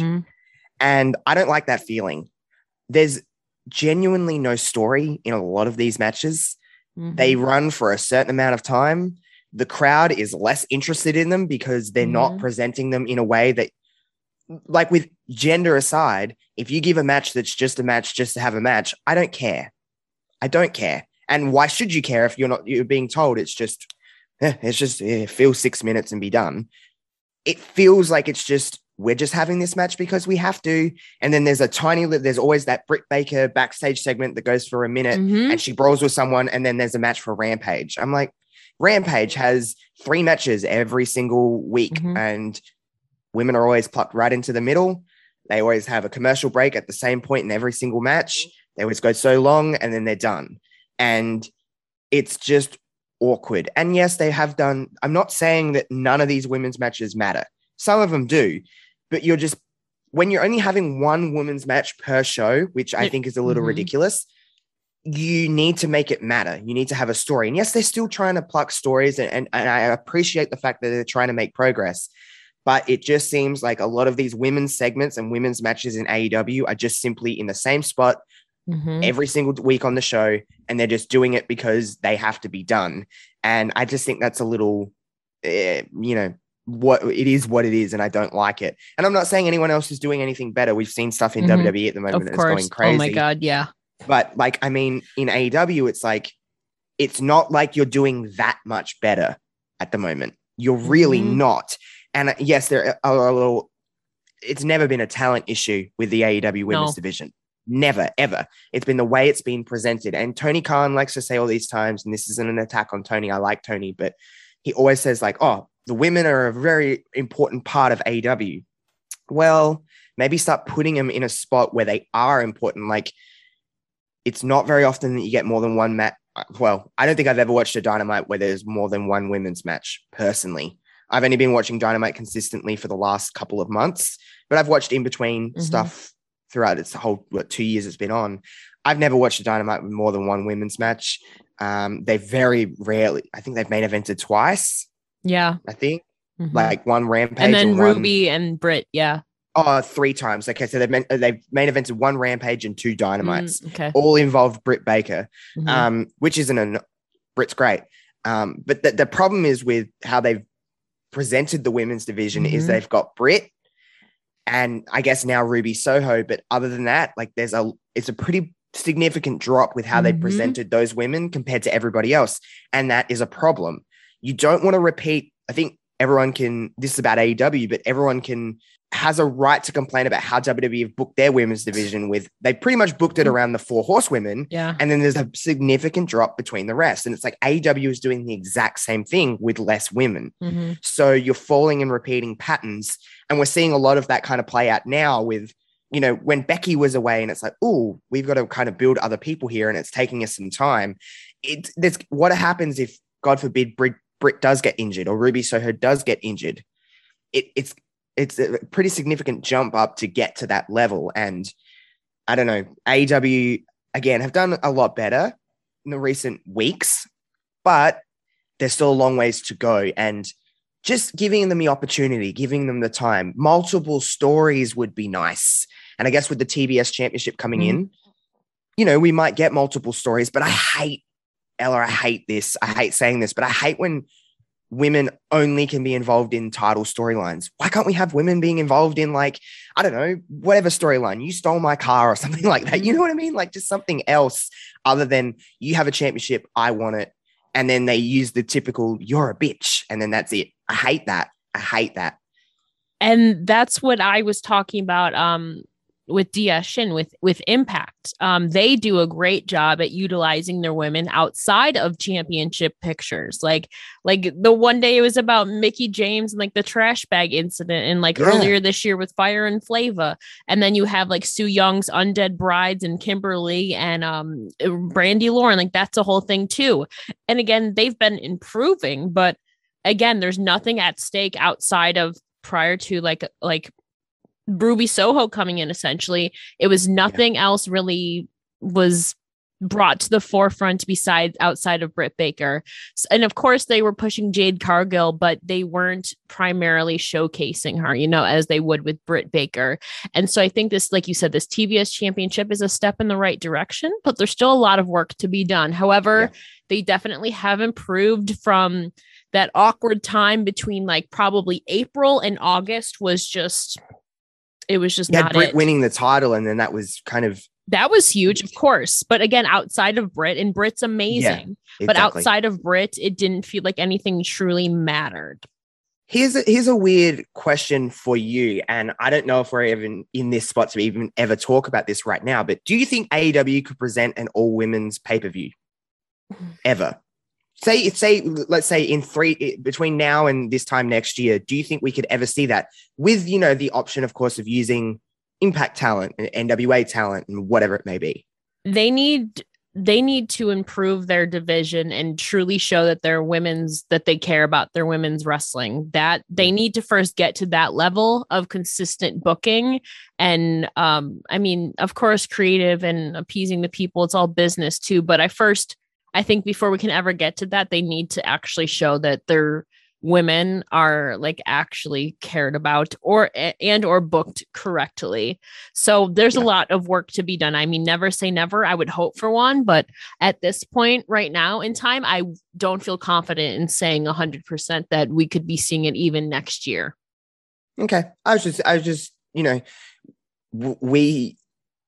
and I especially talk about, we love women's wrestling. It's the reason we love wrestling, but it's interesting to think about that. We've seen Empower and how good and the reception to that. And again, it is important to note that like all wrestling companies to a certain degree are a business, and you have to please your fans. And whether people want to admit it or not, yes, WWE haven't had another Evolution, but that was to just please a lot of a section of their audience. And I mean, we could go on a massive rant about what the hell is going on there. But I mean, to have that section of the audience that wants more for women with AEW, it was just a out of curiosity question. I don't think personally we'll see it in the next year, but I mean, you never know. And I think AEW's pay-per-views are pretty damn good. So you could imagine it would deliver, but it's just, I just want more. That's all I want. I just want more opportunity. And, it's up to them then, if they're getting the opportunity and then failing, which I don't think any of the women would, but then failing, then it's on them. It's not on us what we want. It's on them not performing to the ability that they need to perform. But I think a lot of the women, and they have their roster of women is getting bigger. Like it's getting pretty big. Why aren't we seeing, like, when was the last? I don't think I've ever seen Big Swole on Dynamite in the time that I've been watching. I can't remember the last time I've seen her. It might have been during the tag team tournament with Nicole Savoy, or that might have been on Dark. Ago. I don't remember. Like, because they put that on YouTube and it was really weird. And I'm like, what's going on? Like, I just don't understand. And there's also a lot of women available that they haven't picked up that I thought would go there. Mm-hmm. And I'm like, what's going on here? Even like, I know people have their opinions on this woman, but Lana, CJ Perry, why isn't she with Miro? That's just like a combination that just is like, you know, it's like just the best. It's just like, it's just so good. Like, why not utilize that? And Miro talks about his wife a lot. And it's like, I'd love to see that in AEW, even from a manager standpoint. Like, why aren't we utilizing her? And, you know, it's some other women, like if Chelsea is really going around everywhere and isn't tied down to one promotion, why the hell aren't we seeing Chelsea Green in AEW? Because she would, I'm saying. I mean, the story writes itself. You wouldn't really need to do much of a story planning with Britt Baker. It could literally just be a sense of like, she's my friend. I turn on her. Let's have a match. Pretty easy to do. I mean, you and I could write that. And we're not, you know, on the creative team. So why aren't we utilizing people like her? And there's a whole list of women that we could utilize. Like, but like, why aren't we utilizing these women? I just don't. Again, it all comes back down to just opportunity, time, and actually giving, you know, two craps about it. Because I feel like sometimes it does get, if anything gets pushed down or if anything gets a little forgotten about in AEW, for all the great that they do, the women is probably not something they do perfect. No. And I mean, after the release of PWI, to be quite transparent, there's a significant drop from where Britt Baker and even Hikaru Shida are on this list to then the next woman, Nyla Rose, and then Jade Cargill in the rankings. Like, there's a significant drop. And then after that, it just Hikaru Shida had like a brilliant year. What a year, what a reign. And I feel like, and this isn't a knock on her, it's just forgotten about. Like, we just are, we're formatted by AEW to not care. Now she's working with Serena Deeb, who I think is par for par one of the best wrestlers in the world, gender aside, just like technical wrestlers. Serena is so damn good. And I'm glad that she's back. She had an injury, I believe, and now she's back working with Shida. But like, I genuinely am not being told, especially who's someone who wasn't watching AEW frequently at that time. I'm now being presented as Shida as just someone who had the title for a while, but it really doesn't matter. That's how I'm presented. Anyway, I'm taking it. So yeah, that it was kind of lengthened because of the pandemic and the travel issues to where it couldn't be defended for a while. Yeah. So 100%. I mean, she definitely like had great moments in the beginning of her title run, but then like she wasn't there. And then Britt Baker again was brought to the spotlight, and outside of Britt Baker earlier this year, besides that Lights Out match, there was nothing happening really. With Jade Cargill, obviously you had that moment with like Cody and Shaq and Red Velvet, but then there was no real payoff with it. So yeah, it's really weird. Like a couple of weeks ago, you know, when all the Queen's Crown stuff was happening and all of that, with the very lack of time that they got, and I was going in from SmackDown to a live Rampage, by the way, wasn't a taped Rampage, and I was like, oh man, like I just feel so defeated watching this. And what we got, we got 2 like minute and a half matches. And I was like, oh my God, at least we can go into Rampage. And I'm like, at least we'll get, you know, at least a 5, 6, 7 minute match. And Jade Cargill won in like 30 seconds. And I was like, collectively over 3 hours of programming, there was like 4 minutes for women. I'm like, oh man, like this is just, and I understand that you have to build certain talent like Jade, who's pretty dominant and stuff like that. But like, that's the only women's match you're presenting on the show. If that wasn't the only one, if there was another one that went for whatever time, I'd be okay with it. But that's the only 2 women you're seeing out of an hour-long program. It's like, come on. Like, there's got to be more to this than just, oh, we're just presenting it in this way where this woman has to be dominant. Like, well, then why can't you have whoever you want wrestling another match? So at least we get that. Like, I don't know. It's just really, really, the timing of it was weird. And I'm just like, oh, is this where we're at? on a mainstream scale with women? Because I hope not. I really hope we're not. You and me both love the Divas era, but we don't want to progress back into those 2-minute matches again, because that was not fun. And especially across the board, mainstream talent, it's the most talented it's ever been. There's never been more talent than what we have over the two major promotions with WWE and AEW in the women's division. There's never been more talent. And I don't know. I just don't have much interest in watching Jade Cargill wrestle whoever and winning in 30 seconds. And even opposed to, like, I don't have any interest in watching Doudrop and Shayna Baszler wrestle for 2.5 minutes. Come on. That is a whole other discussion, which I'll probably discuss with Stephanie Hardy when we talk about WWE a little bit later in the episode. But like we said, we're hoping things have gotten a little bit better than said other company, we will say. But there is hope with this TBS championship coming in 2022. That obviously the women get more time, and hopefully it doesn't still get treated as kind of like an afterthought. So we're headed in the right direction. It's just fingers crossed that they continue making those small steps forward. That's pretty much, I think, our takeaway. Yep, pretty much. I just want more. Pretty much. But Josh, thank you so much for joining me today as a part of the historic 200th episode of a Wrestling Gal podcast on the current state of AEW's women's division. No problemo. Thank you for having me. Congratulations on 200.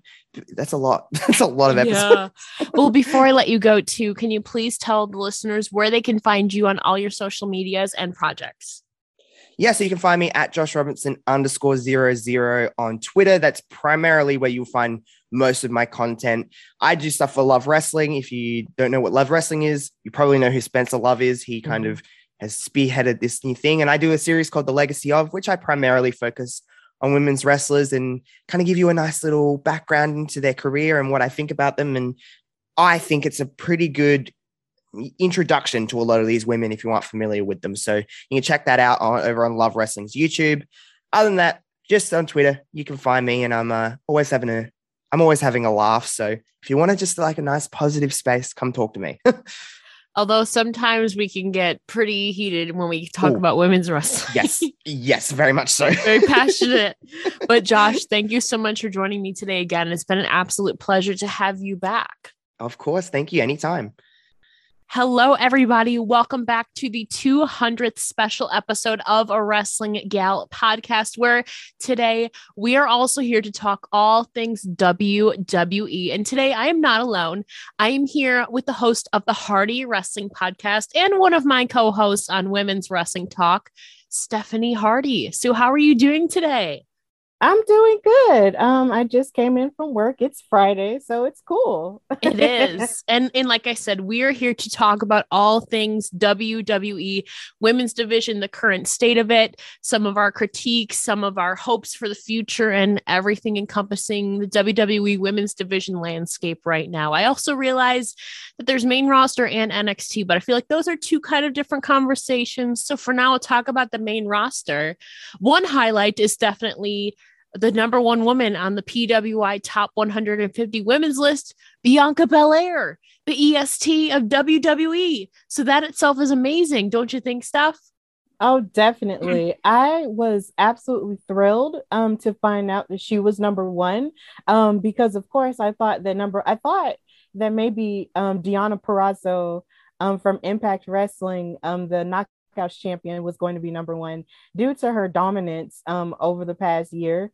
But at the same time, you can't really fight Bianca Belair's influence on the culture, and also her being a household name more so than ever, and just the big year that she's had for someone who came up from the main roster, in 1 year during the pandemic year. And it seemed like, she was having a little bit of a slow start because we were all panicking because she got put on a main event. But then after that, it seemed like they were just shooting her up to the moon after before the Royal Rumble, and then she won the whole thing. Mm-hmm. And then after she won the whole thing, she proceeded to make more history by challenging Sasha Banks for the SmackDown Women's title, making them the first 2 Black women to ever main event a WrestleMania. Then she won said title in an amazing match, which I believe should be a candidate for Match of the Year. For sure.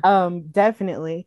And then even in her reign, she was able to perform in front of a new audience with their performance at Rolling Loud, which a lot of wrestling fans, you know, kind of didn't necessarily like all that much, but I liked it because I felt like, you know, as a person who does partake in hip hop culture and R&B culture, that was an important move for WWE to make because it exposed them to another audience. So I thought that was good. And just in the sense of her continuing to being a great example for young Black girls, and even, you know, an inspiration to people like me.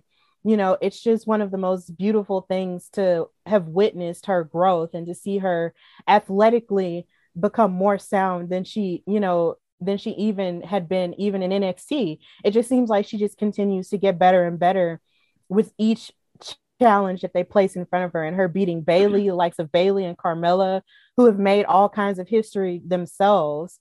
And even though she did lose controversially to Becky Lynch in such a terrible way, because I still don't like it. Frankly, I don't either.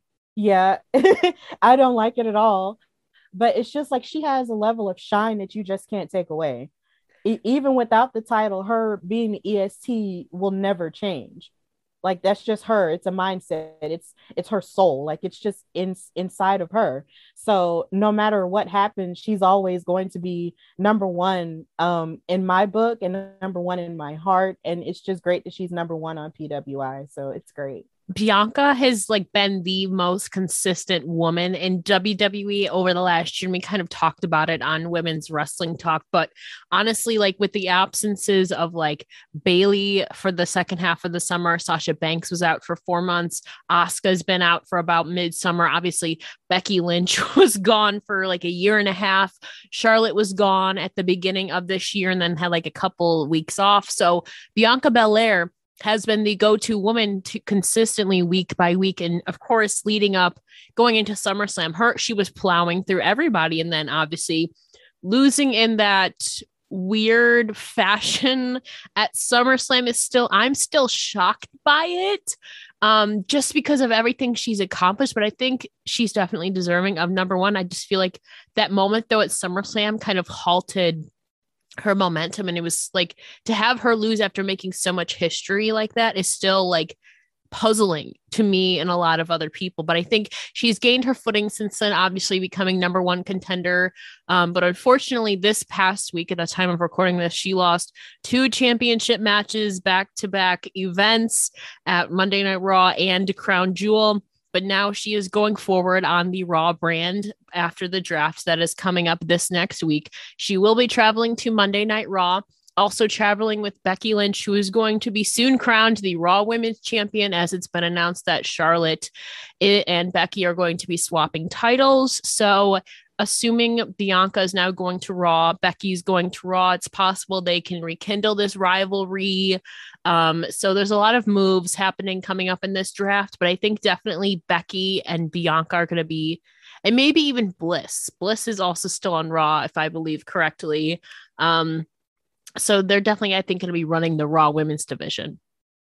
Yeah, definitely. I agree with that. And even though she did lose, it's just she lost at Crown Jewel and everything, mm-hmm. but at the same time, there's a level of strength that she still mm-hmm. has as an opponent because she did not take the pin. No. She didn't take the pin, even though the pin was egregious on Sasha Banks' part because she grabbed the bottom rope. Becky grabbed the bottom rope. So it's just like there's a level of strength that Bianca still has because she didn't eat that pin. So I am definitely looking forward to Bianca and Becky feuding for the Raw Women's title once they do the switch, because it's not over, because Bianca is still not over that 26-second thing. Like when they faced each other at Extreme Rules on Bianca Belair's gear, she had 26 on the back of it. And it's just, Yeah, she had the number 26 sewn in the back of her top part.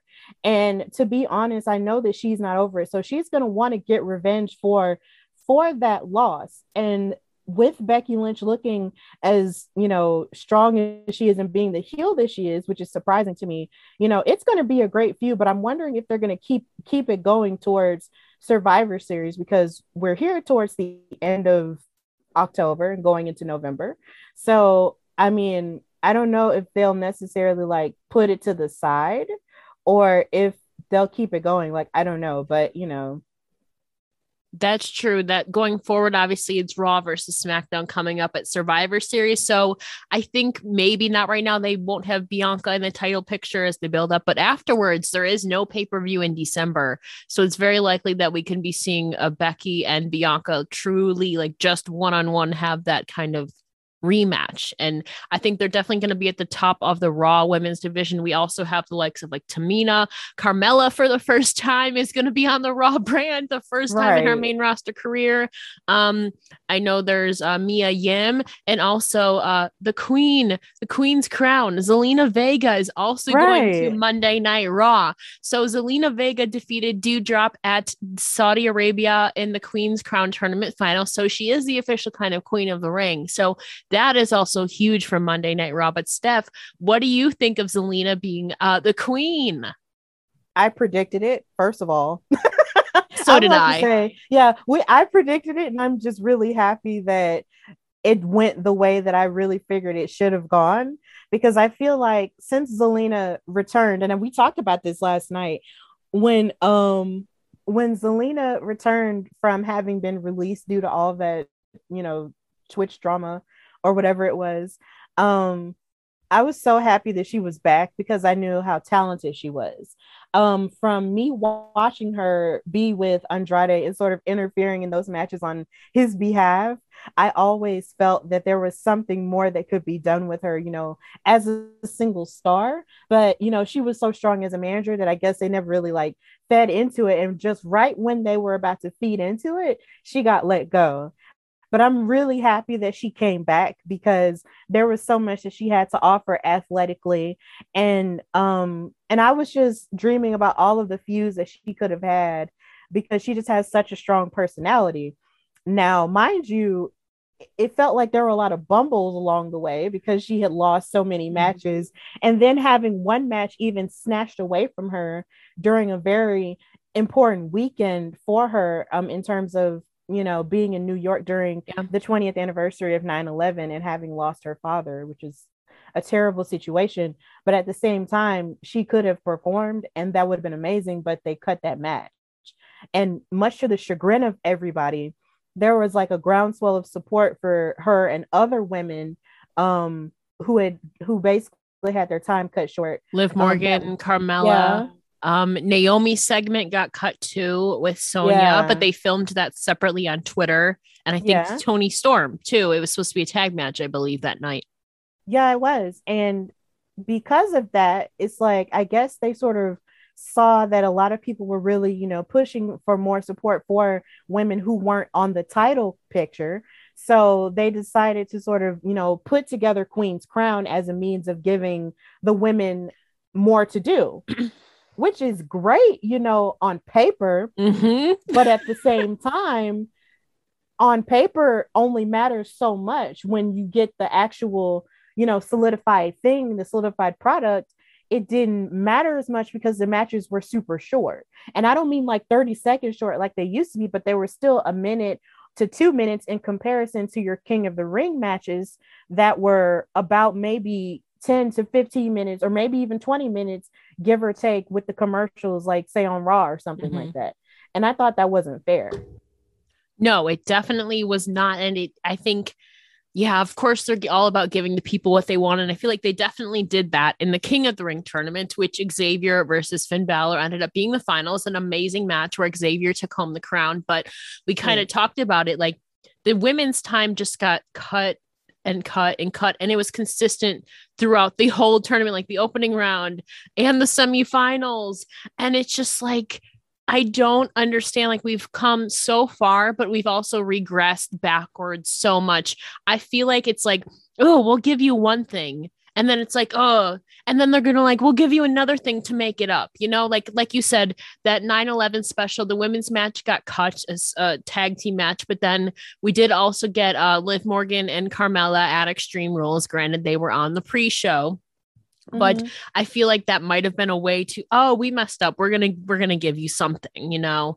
But then they also regressed backwards again with the times of the women's matches, where I think the longest between the two opening rounds was Natalya and Doudrop, which was like 2 minutes and 41 seconds. When, like you said, a lot of them was a minute and a half to like 2 minutes and 40 seconds. So somewhere within there. And it's not enough time to get proper action and proper storytelling. And it really hurts a lot of your talent, especially some fan favorites like Liv Morgan and Toni Storm, who went in with a lot of hype behind them and a lot of people rooting for them behind them. I would understand if in the end, you know, they go in as the underdog and they have like this comeback story that gets ruined. But that's one thing if it's told over like decent amount of time. It's one thing to have that squash in like a minute and a half, where Carmella beat Liv Morgan and then Zelina beat Toni Storm in the opening round. But then also, like, I feel like a really person who was hurt by this too was Shayna Baszler,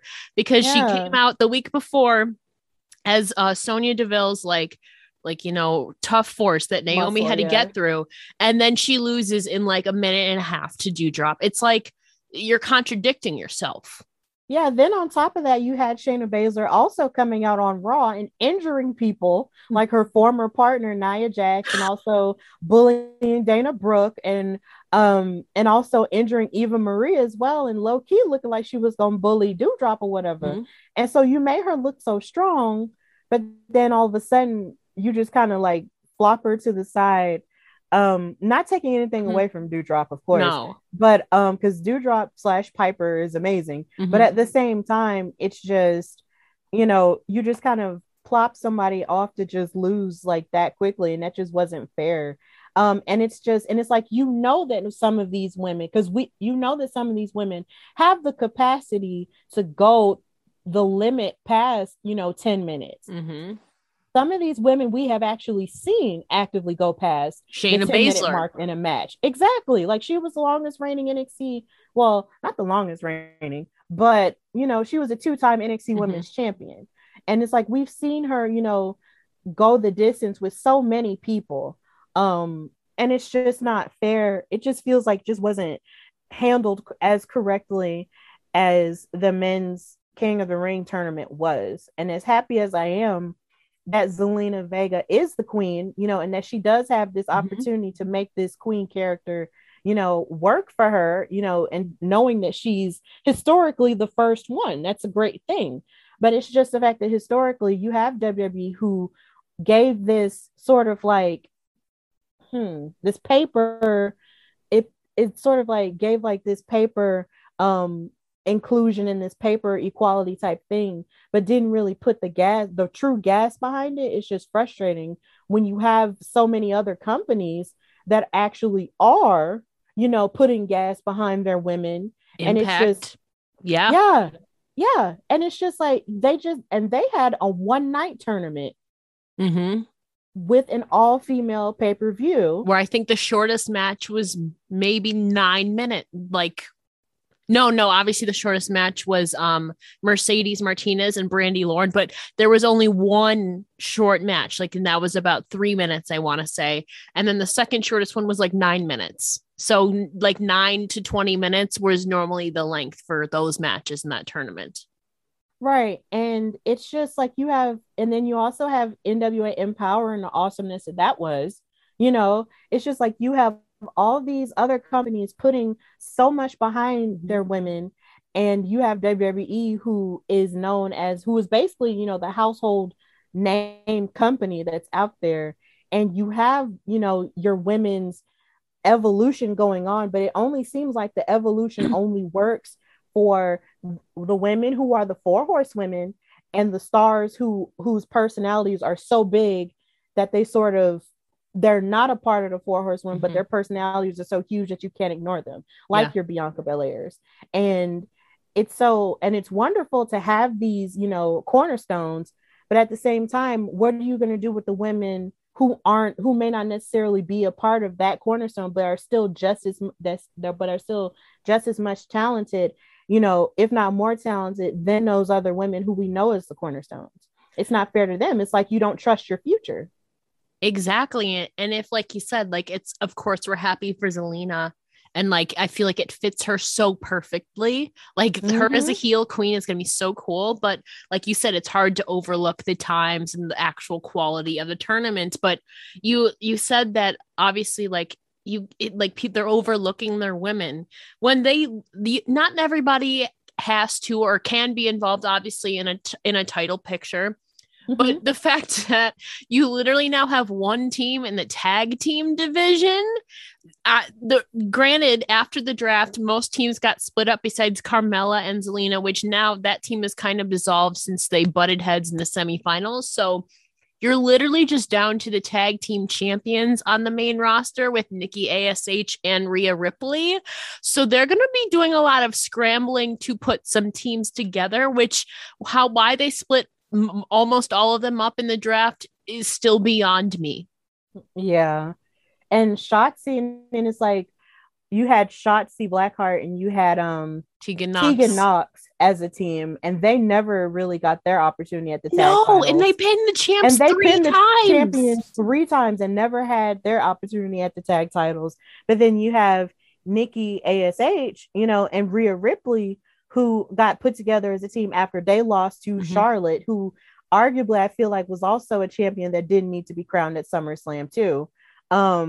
It was just like it just felt like that was almost, as much as I love Rhea Ripley and Nikki ASH, it just felt like they sort of gave them the tag team titles as a consolation prize for having them lose the Raw Women's title so quickly to Charlotte, who doesn't need any more title reigns in my opinion, but and like how I mean, I have some hope that they're going to rebuild, because you do have like Mia Yim is now back on Raw, like Doudrop is on Raw, and then on SmackDown you obviously have like Xia Li got called up, Aaliyah, B-Fab got called up, although she might be doing stuff with Hit Row. But like for the women's division, they called up some new people, and so obviously they're going to have to do some scrambling because you need some competition for your only tag team on the main roster. And granted, NXT is a whole different conversation. They have multiple segments for their women, which is fantastic.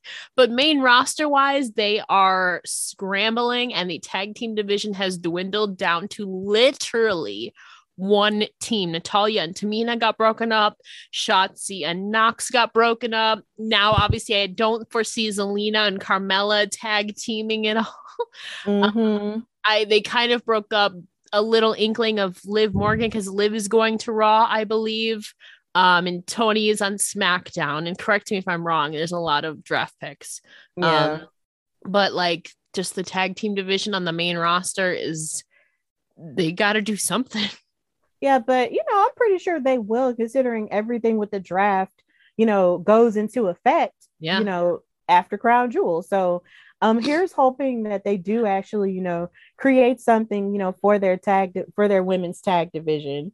I'm trying to stay on the hopeful side of it all, because that's, that's something that I try to do most of the time on my show, is sort of talk about the positive parts of wrestling. So maybe the positive part out of all of this is with their new influx of, women, along with the ones that were already on their main roster shows, that maybe they will start something new, or maybe add another title, because I don't know. That's true. who then though, between both brands, like I think again, if my memory serves me correctly, I would really love like Mia Yim and Tegan Knox. I think Mia Yim we have not seen on TV since the whole Retribution stuff, and it's been about a year. I want to say late last year was the last time we saw her on WWE programming. So I think they need and she's returning as Mia Yim actually, which I'm super excited for.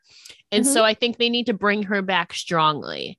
And so I think aligning her with Tegan Knox, who is another like fan favorite, would be cool. But who are some teams, if they were to throw some together on the brands, would you maybe actually like to see? What show is Nia Jax on? Nia is on Raw, I believe. Yeah, they broke up Shayna and Nia too. Shayna's headed to SmackDown. Nia's on Raw. Okay, and you said Doudrop is supposed to still be on Raw, right? I believe so, yes. That's a team I would want to see. Nia and Dewdrop. Mhm. I know they're completely different because Nia's a heel and Dewdrop's a face. But I feel like them as a team, it's like whenever I see Dewdrop and whenever I see Nia, they're both sort of cut from the same cloth. And I feel like they're, even though Piper is more of a, Piper slash Dewdrop is more of a technical, she has more of a technical background with her wrestling. It's just like when you have her technicality and Nia Jax's powerhouse attitude, I feel like you just can't really go wrong with those two as a team. And maybe Shayna and Sonya too. Maybe we saw them work together in the handicap match. Maybe that's the beginning of something. I don't know. Shayna's headed to SmackDown. I mean, Sonya is kind of still like a general manager, like official. So I mean, I don't know. An evil general manager. Justice for Naomi, honestly. But talking about like the SmackDown side of things now, obviously you have Charlotte is going to be crowned the SmackDown Women's Champion after this title swap, and Sasha Banks obviously is also going to be at the forefront of this women's division. But I think we also have Natalya on SmackDown. I think obviously we have a few veterans like Natalya, Charlotte, and Sasha, but there's a lot of newer people too on there, like Shotzi's on there. You have obviously Xia Li, Aaliyah, B-Fab, Toni Storm, and there of course is a couple other people, but for the most part it's newer faces being on SmackDown outside of Natalya, Charlotte, and Sasha. So I think those three are definitely going to be leading the SmackDown division. But what do you think? I think of course, since Charlotte's going to be the champion, she's going to be at the forefront of that. But I definitely know that Sasha is more likely going to go after the title that she lost, at WrestleMania, never had a chance to really fight for and retain until Crown Jewel, of course. I'm pretty sure she might fight for it, but then I also see Charlotte sort of telling her to go to the back of the line. And we might see Sasha have to fight, to get back up there, and Charlotte might ask for like new competition. Ooh, Charlotte and Naomi would be enticing. Yeah, that would be enticing if Sonya Deville would let it happen. Yeah. True.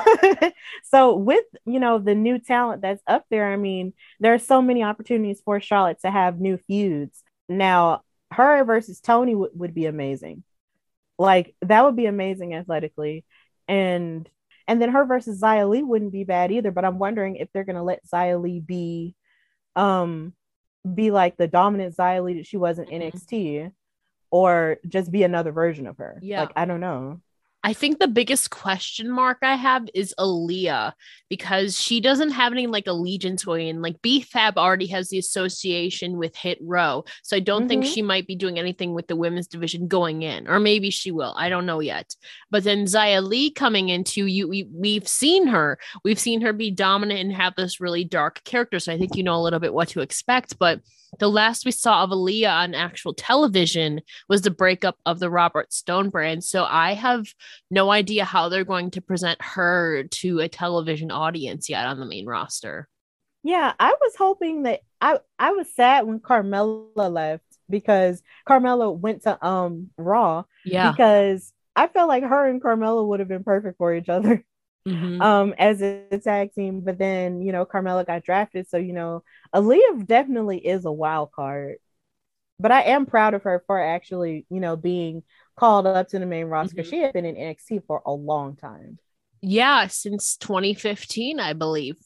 So it's been a long time, but I mean, we have no idea really what's going to happen until this draft fully gets started off. But I think the SmackDown side is definitely going to be based around Charlotte and Sasha, assuming that they go for the title, but then they have to put some tag teams together too.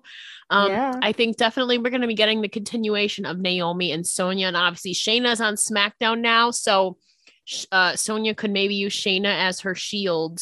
But they're going to have to do some scrambling to put some tag teams together. And what's going to be next for Shotzi? Are they going to put Shotzi and Toni together? I don't really know yet. Nobody knows. There's a lot of uncertainty. I kind of want to see Shotzi by herself. Yeah. Because I feel like she has so much charisma, that she could stand on her own on the main roster if they really just truly let her unleash her wild side. She's so amazing. I love her. Yeah, and of course, we can't forget obviously about NXT as well, which has had fairer success in their booking their women's division. Obviously, you also have the NXT Women's Tag Team Championships on the line next week at the time of recording this at Halloween Havoc, but you actually have multiple women's tag teams vying for this. You obviously have Toxic Attraction with JCJ and Gigi Dolan and Mandy Rose, but then you also have Indy Hartwell and Portia Parada, and then you have Zoe Stark and and then you have Zoe Stark and Io Shirai. So you actually have some tag teams, and you also have people in the NXT Women's Championship picture with Mandy Rose now back down in NXT, kind of with this reinvented character going after Raquel Gonzalez. So I will say though that I'm pleasantly been surprised with NXT's booking of their women. It's definitely better than the main roster, I would say. Yeah, I feel like NXT's women's division has always been sort of like their shining, their crown, their crown jewel, pun intended. Yeah. Their crown jewel. You know, their women's division has always been, you know, A1 ever since. They fully invested in it from the start, and because they fully invested in their women's division from the start, there's always the expectation that it's going to deliver. Now, I know a lot of people have been. We talked about the tag division in NXT a little bit, but I want to talk about the women's championship picture. I know a lot of people on social media on my side that I've seen feel a certain type of way about Mandy Rose, you know, being the main person gunning for the NXT Women's Championship against Raquel Gonzalez. I'm not opposed to it myself personally, because I feel like since she's been on NXT as a single star, I feel like she has definitely, you know, buffed out some rough places in her athleticism and in her arsenal. And I always felt like she was always athletically sound, but there was something kind of off about her a little bit in later years. But now that she's gone back to NXT and sort of trained and gotten a little bit better, I feel like I can sort of get behind her, you know, being the one to go after Raquel, because I mean, Raquel has basically ran through everybody, but she hasn't had a chance to really, you know, match up with Mandy Rose in this sense, because you've never seen those two fight. But I feel like a lot of people continuously underestimate Mandy because of her looks. And I feel like we should be past that point now. It's like 2021. Just because you're beautiful doesn't mean you can't knock a person out. So exactly. almost said something wrong, but like it doesn't mean knock a bitch out. Exactly. You like that's exactly what I was gonna say. Yeah. I just didn't want to say it. Just because you're beautiful doesn't mean you can't fight. And I feel like a lot of people always had this misconception about her, even dating back to Tough Enough, where her and Sonya, you know, first connected and became best friends and all that. Even with Tough Enough, there were a lot of the women who felt like, oh well, she's not this because she's pretty, or she's only getting this treatment because she's pretty. And I would argue that if that were the case, then she would have had more opportunities than she was given when she first got to the main roster because of her looks. And that's not the case anymore. Like, the women, to WWE's credit, they don't let women just run through a whole division and win titles just because they're beautiful anymore. Like, that's not the case now. So a lot of people saying that, it's just kind of, you know, I feel like that's the wrong assessment to make about her or anybody. So I feel like Mandy Rose deserves a little bit more credit than a lot of people give her in terms of her athleticism. Now, if she will actually beat Raquel, you know, we don't, that's hard to say, because Raquel is a powerhouse and she's very dominant. But at the same time, to say that Mandy Rose doesn't deserve this opportunity, you know, is kind of the wrong thing to say. And I just feel like she deserves a little bit more credit than a lot of people give her. I definitely agree. And whether Mandy is the one to take the title off of Raquel, we don't know yet. Again, maybe they'll surprise us and she will be. But like you said, Raquel has been plowing through everybody. Like, she's plowed through Frankie Monet, obviously, Io Shirai, and like a bunch of other people. But we've also Dakota Kai, which where is Dakota Kai? Like, I don't know. The last time we really saw her, I mean, we had that NXT Women's Championship match where she fell short, and then she's had a couple dark matches for SmackDown, but she wasn't called up in the draft. And so she's kind of in this purgatory between NXT and the main roster where, like, I feel like they would have drafted her if she was going there. And so is she going back to NXT? We don't know yet. Where in the world is Dakota Kai? I mean, we do have some free agents that weren't drafted, but I think since you saw some people who are working those dark matches like Aaliyah and Xia Li go to the main roster, it leaves a bit of uncertainty with Dakota Kai, who was also running those same dark matches. Right. But then you also have to think about also the fact, like, it makes me, it's so funny you say that. That makes me think about how you remember how Charlotte and Becky and Sasha were all brought up in 2015. Yeah. And Bayley was left behind, even though she was Women's champion at the time. Yeah. And how they sort of, fashioned the NXT women's division around her. Maybe, Dakota Kai is probably cooking something up to maybe debut as a surprise, or maybe, she's going to take over NXT just like Bayley did, even without the title. So I don't know, maybe that's just my hopeful way of thinking about it. But the way that you said that just made me think about how Bayley was, left behind, and how everybody was like, oh my God, where's Bayley? But then she got brought up later and then everything worked out. So yeah, who knows? Who knows? Like, I didn't even think about that. Yeah, I think at this point she would have been called up in that draft. So I think it's maybe safe to say that she'll be doing something in NXT, because I think that WWE is successful by featuring Dakota Kai because she's beloved by a lot of people and she definitely draws ratings. Whether Dakota goes back after Raquel, I feel like there's some unfinished business there, so it's possible. But where in the world is Dakota Kai? We don't know yet. Yeah, where's she at though? And yeah, there's a lot. I mean, it's cool though that NXT's been featuring a lot of new faces, like Ivy Nile, a part of the Diamond Mine. Obviously, Cora Jade, Saray. There's been Lash Legend has also been drawing a lot of people into NXT. And so it's cool that NXT women are getting multiple segments outside of a championship picture. We're actually seeing some in-ring competition, which is super cool. And then you have a couple factions and tag teams. And of course, Mandy right now and Raquel going at it for the title. But NXT, I would say, has there's higher hopes and higher trust in the NXT women's division, at least from on a consistent basis. There's a lot of uncertainty going into this main roster after draft effects, but we'll see what happens. Yeah, we will. But I do have a question for you, though. Do you feel like the promotion of NXT 2.0 is sort of leaning heavily into the women being more I guess risque, or more, have more sexuality behind it in terms of how they advertise it in the commercials? I honestly can't answer that really, because I have not yet watched a full episode of NXT 2.0. Like I was telling you, I normally work Tuesday nights, so I can only tell from watching like after the fact or seeing things from Twitter. But I have, I mean, what are they saying in these advertisements? Okay, they're not really necessarily saying anything. Okay. But I think when I was with TK Trinidad, shout out to her, our fearless leader for Women's Wrestling Talk, we were doing the watch along for Extreme Rules, and they showed a commercial that was centered upon the women because there were a lot of women's matches one night. Yeah. And they had a commercial saying it was ladies' night, and there were a lot of zooming in on lips and, of course, the kissing for Indy and Dexter, and then a lot of, of course, they had shots of Raquel Gonzalez with the title and her, flexing with her back and everything like she does. But there was a lot of shots that would give off the impression that they were sort of leaning into sexuality, but not so much so to the point of what they're used to do in the Attitude Era. And there were a few people who noticed it, and I know TK noticed it, and I noticed it as well.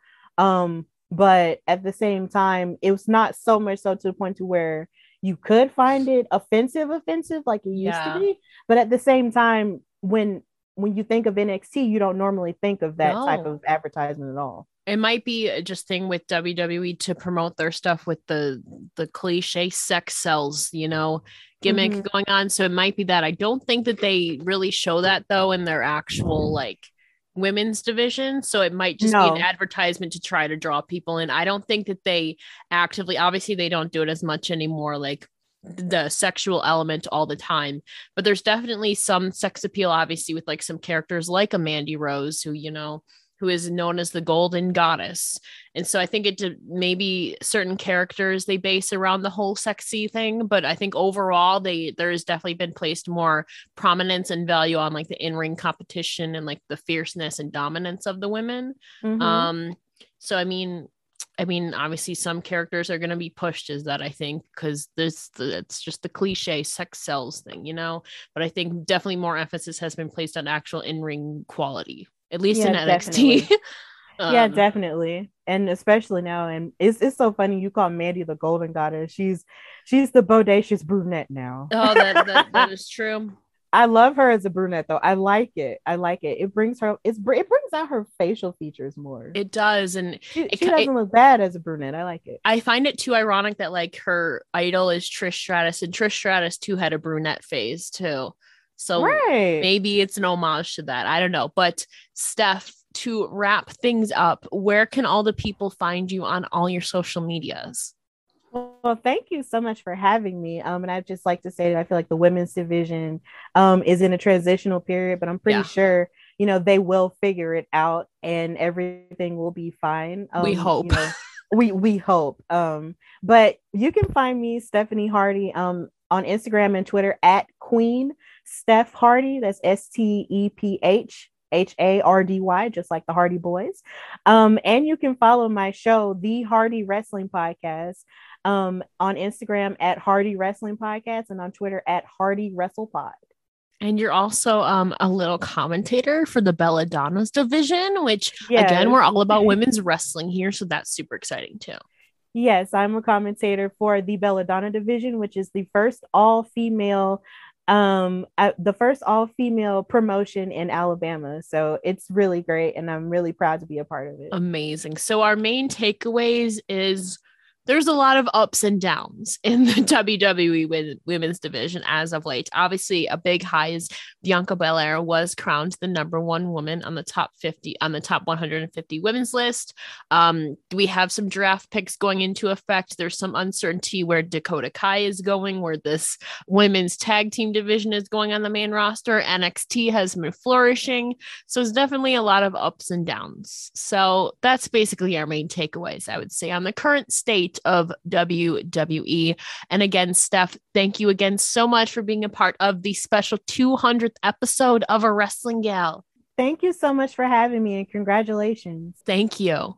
Hello, everybody. Welcome back to the 200th episode special on the current state of women's wrestling. And today, right now, I am joined by the host and creator of It's Samira Interviews and correspondent for SC Scoops and Wrestling News Co., my good friend Samira. So how are you doing today? I am doing good. It's just too cold out here. I'm not for that. I'm here for it. I will gladly take it. But yeah, the last time me and you saw each other in person was at NWA Empower, which perfectly leads us into today. I will be talking about NWA, the National Wrestling Alliance, and MLW, the Major League Wrestling, with you today, specifically on the current state of their women's division. So Samira, do you kind of have a preference of what we talk about first today? How about can we go back? Because I really want to go back to NWA weekend. That was awesome. Somebody make a time machine and send us. Oh my God. I can't believe that it's literally been 2 months. It literally does not feel like that whatsoever. I know. So like, obviously, like the National Wrestling Alliance, their women's division kind of got not reinvented, but I feel like really rejuvenated through NWA Empower. And I guess that was really the start. And now on their regular show Power, every fourth power of their show is an empowered power where the women are featured primarily. So it's super, super cool that since Empower, there's been a lot of focus drawn to their women. And so obviously I feel like NWA Empower was really the beginning of the true shift we've seen to a true focus and value placed on their women. But what do you think?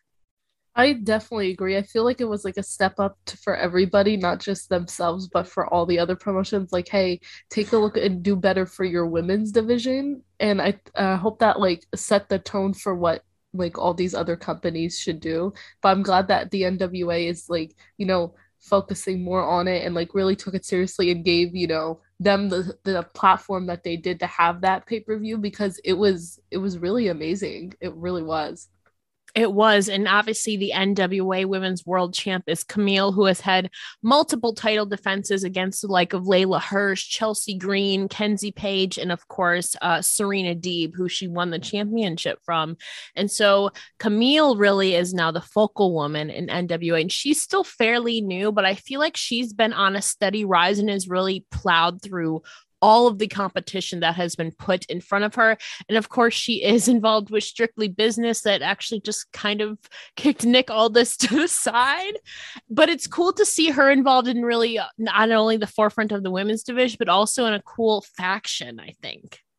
Yeah, because I feel like as of late in some factions, you really don't see a lot of women with men anymore, like only like here and there you see them. So that was really cool, like to have her like that. And like, you know, I like it because they were all champs, you know, and like I thought that was like so cool. I was here for it. They just like how they were, that was awesome. So, but you know, her and Melina not taking a good liking to each other.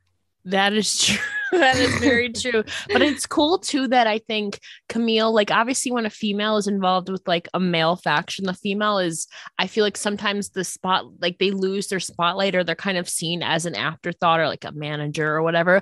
But it does not feel that way with Camille. Like she is the women's champion. And a lot of times she's speaking for them a lot of the time. It doesn't feel like she's an afterthought. It feels like she is a primary part of the faction. And she also has her set stand aside separate accomplishments as well. So that I'm enjoying very much too.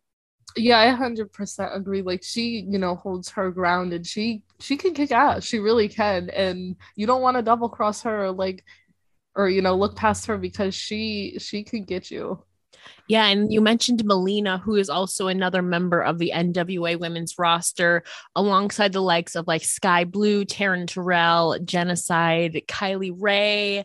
There's a lot of up and coming talent in there. And I mean, even Velvet Sky is on commentary, and we've seen Kenzie Page in there a lot. And I feel like Tootie Lynn has also really been showing up and showing out at NWA on the Power episode. She's been getting more reps in too. So it's good to see that the NWA seems to be expanding their women's division too, because it would really only be the same people. Oh, and of course the NWA women's tag team champions, Marty Bell and Allison Kay, the Hex. But it's cool that I feel like NWA over the last year, really since the beginning of this year, has been slowly expanding their roster. Yeah, we're seeing the likes of as well Paula Mayfield or Blaze, I believe she's going as, you know, joining with the Genocide and Taryn. It's been interesting to see, you know, her in NWA, and I think she's doing a great job. And I remember when we spoke with her at you know, the signing, or you know what they're signing after Empower, you know, and her saying, you know, she only had like a few matches before she had come here, and that like really shows she seems very dedicated and wanting to do this. So, you know, good for her. She's been doing a great job. I'm really excited too, because I mean, at the time of recording this is coming out next week, but we're recording this just before the upcoming NWA tapings.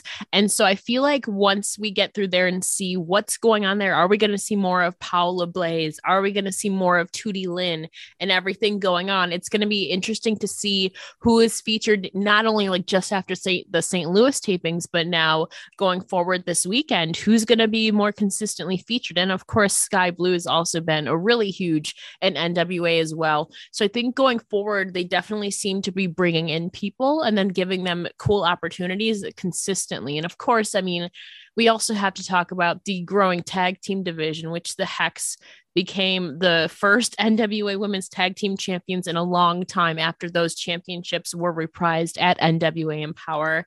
And so what do you think of the Hex now as the tag team champions?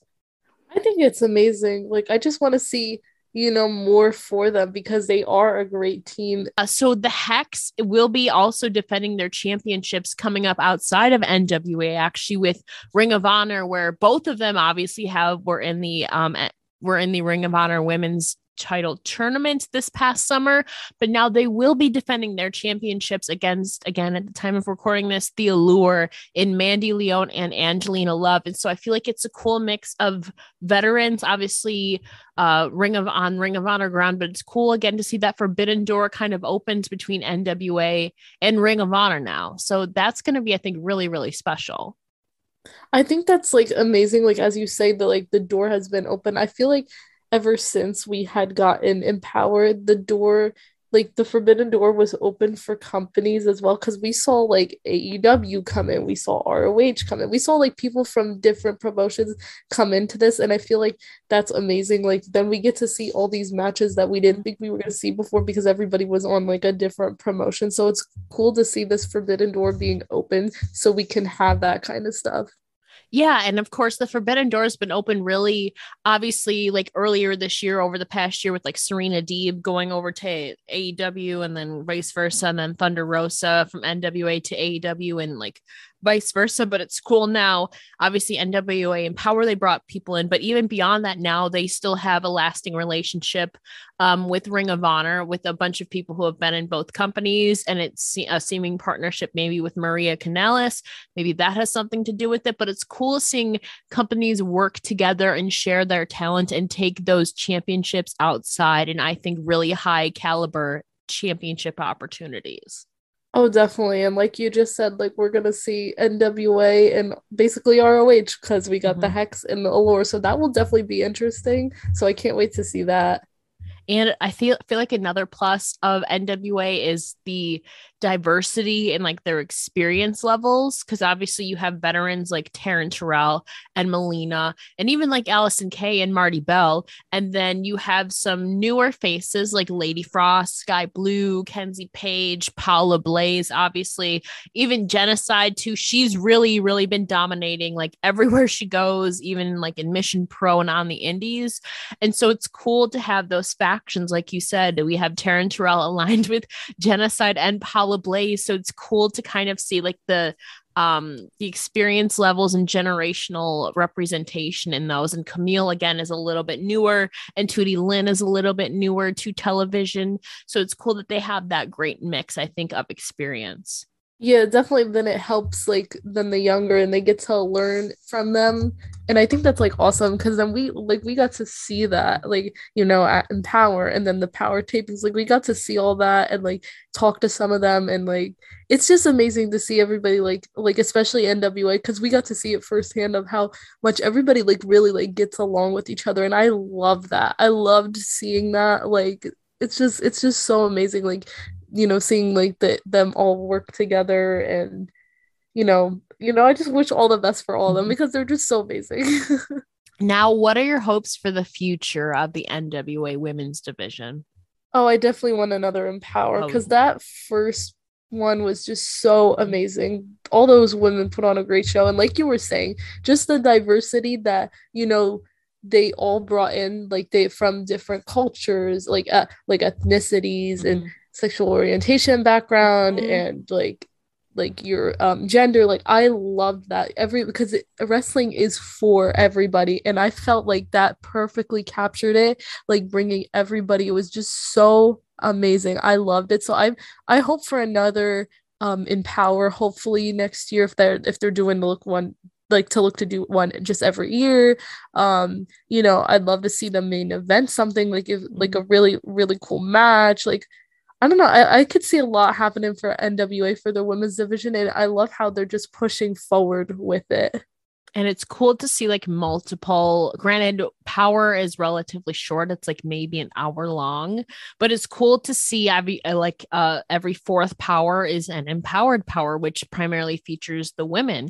And so I think now that Camille has plowed through everybody, so I'm just really wondering if she's been champion, I believe, since June, if I'm correct. And so assuming she walks into 2022 as a champ, that's a good 6-month run at that point. And then it's like, who takes the championship off of her? Again, we might be seeing some steps after these tapings that are coming up that we don't know the results for yet. Will a new star emerge from there? Perhaps. I mean, Tootie Lynn got invited at the St. Louis tapings, but she's also invited for these upcoming tapings. And apparently there's an event coming up in Atlanta in December, if I'm correct. And so, I mean, Tootie Lynn, I feel like seems to have a lot of trust and a good relationship with NWA. So maybe Camille's next really primary opponent might be Tootie Lynn. But again, we don't really know the trajectory right now of the women's championship, but it's cool to see another title like the tag team championships really get a cool spotlight, like outside of NWA too, obviously with that relationship with Ring of Honor too. I know we're focusing on the women, like you said, but like how you're saying, like we get to see it out of, you know, NWA. And speaking of NWA, like the actual tag team champions, La Rebellion is faced, I don't think it was for the title, but they faced, I believe it was the AEW tag team champions like before. How cool was that? Like, you know, I love that. Like I said, I really love this Forbidden Door, and they get to face anybody, and that's just amazing to me. But yeah, I'm very excited in like the direction that NWA is going in with their women's division, and I hope it only goes up from there. And of course, this transitions into our next division, the MLW Major League Wrestling Women's Featherweight Division, as it's been called, which, Samira, you've actually gotten to see a bit of this division live in person. Again, it was kind of just spearheaded earlier this summer. It was just announced that the co-founder of Shimmer, which is one of the most popular all-women's promotions ever, Dave Prazak, is going to relaunch its women's division. And we've seen the likes of Brittany Blake, Holidead, Nicole Savoy, the Sea Stars, Willow Nightingale, Zoe Sky, and a few others really emerge at the forefront of this division. But Samira, you've actually gotten to see this division live. So what are some of your takeaways so far from this relaunch?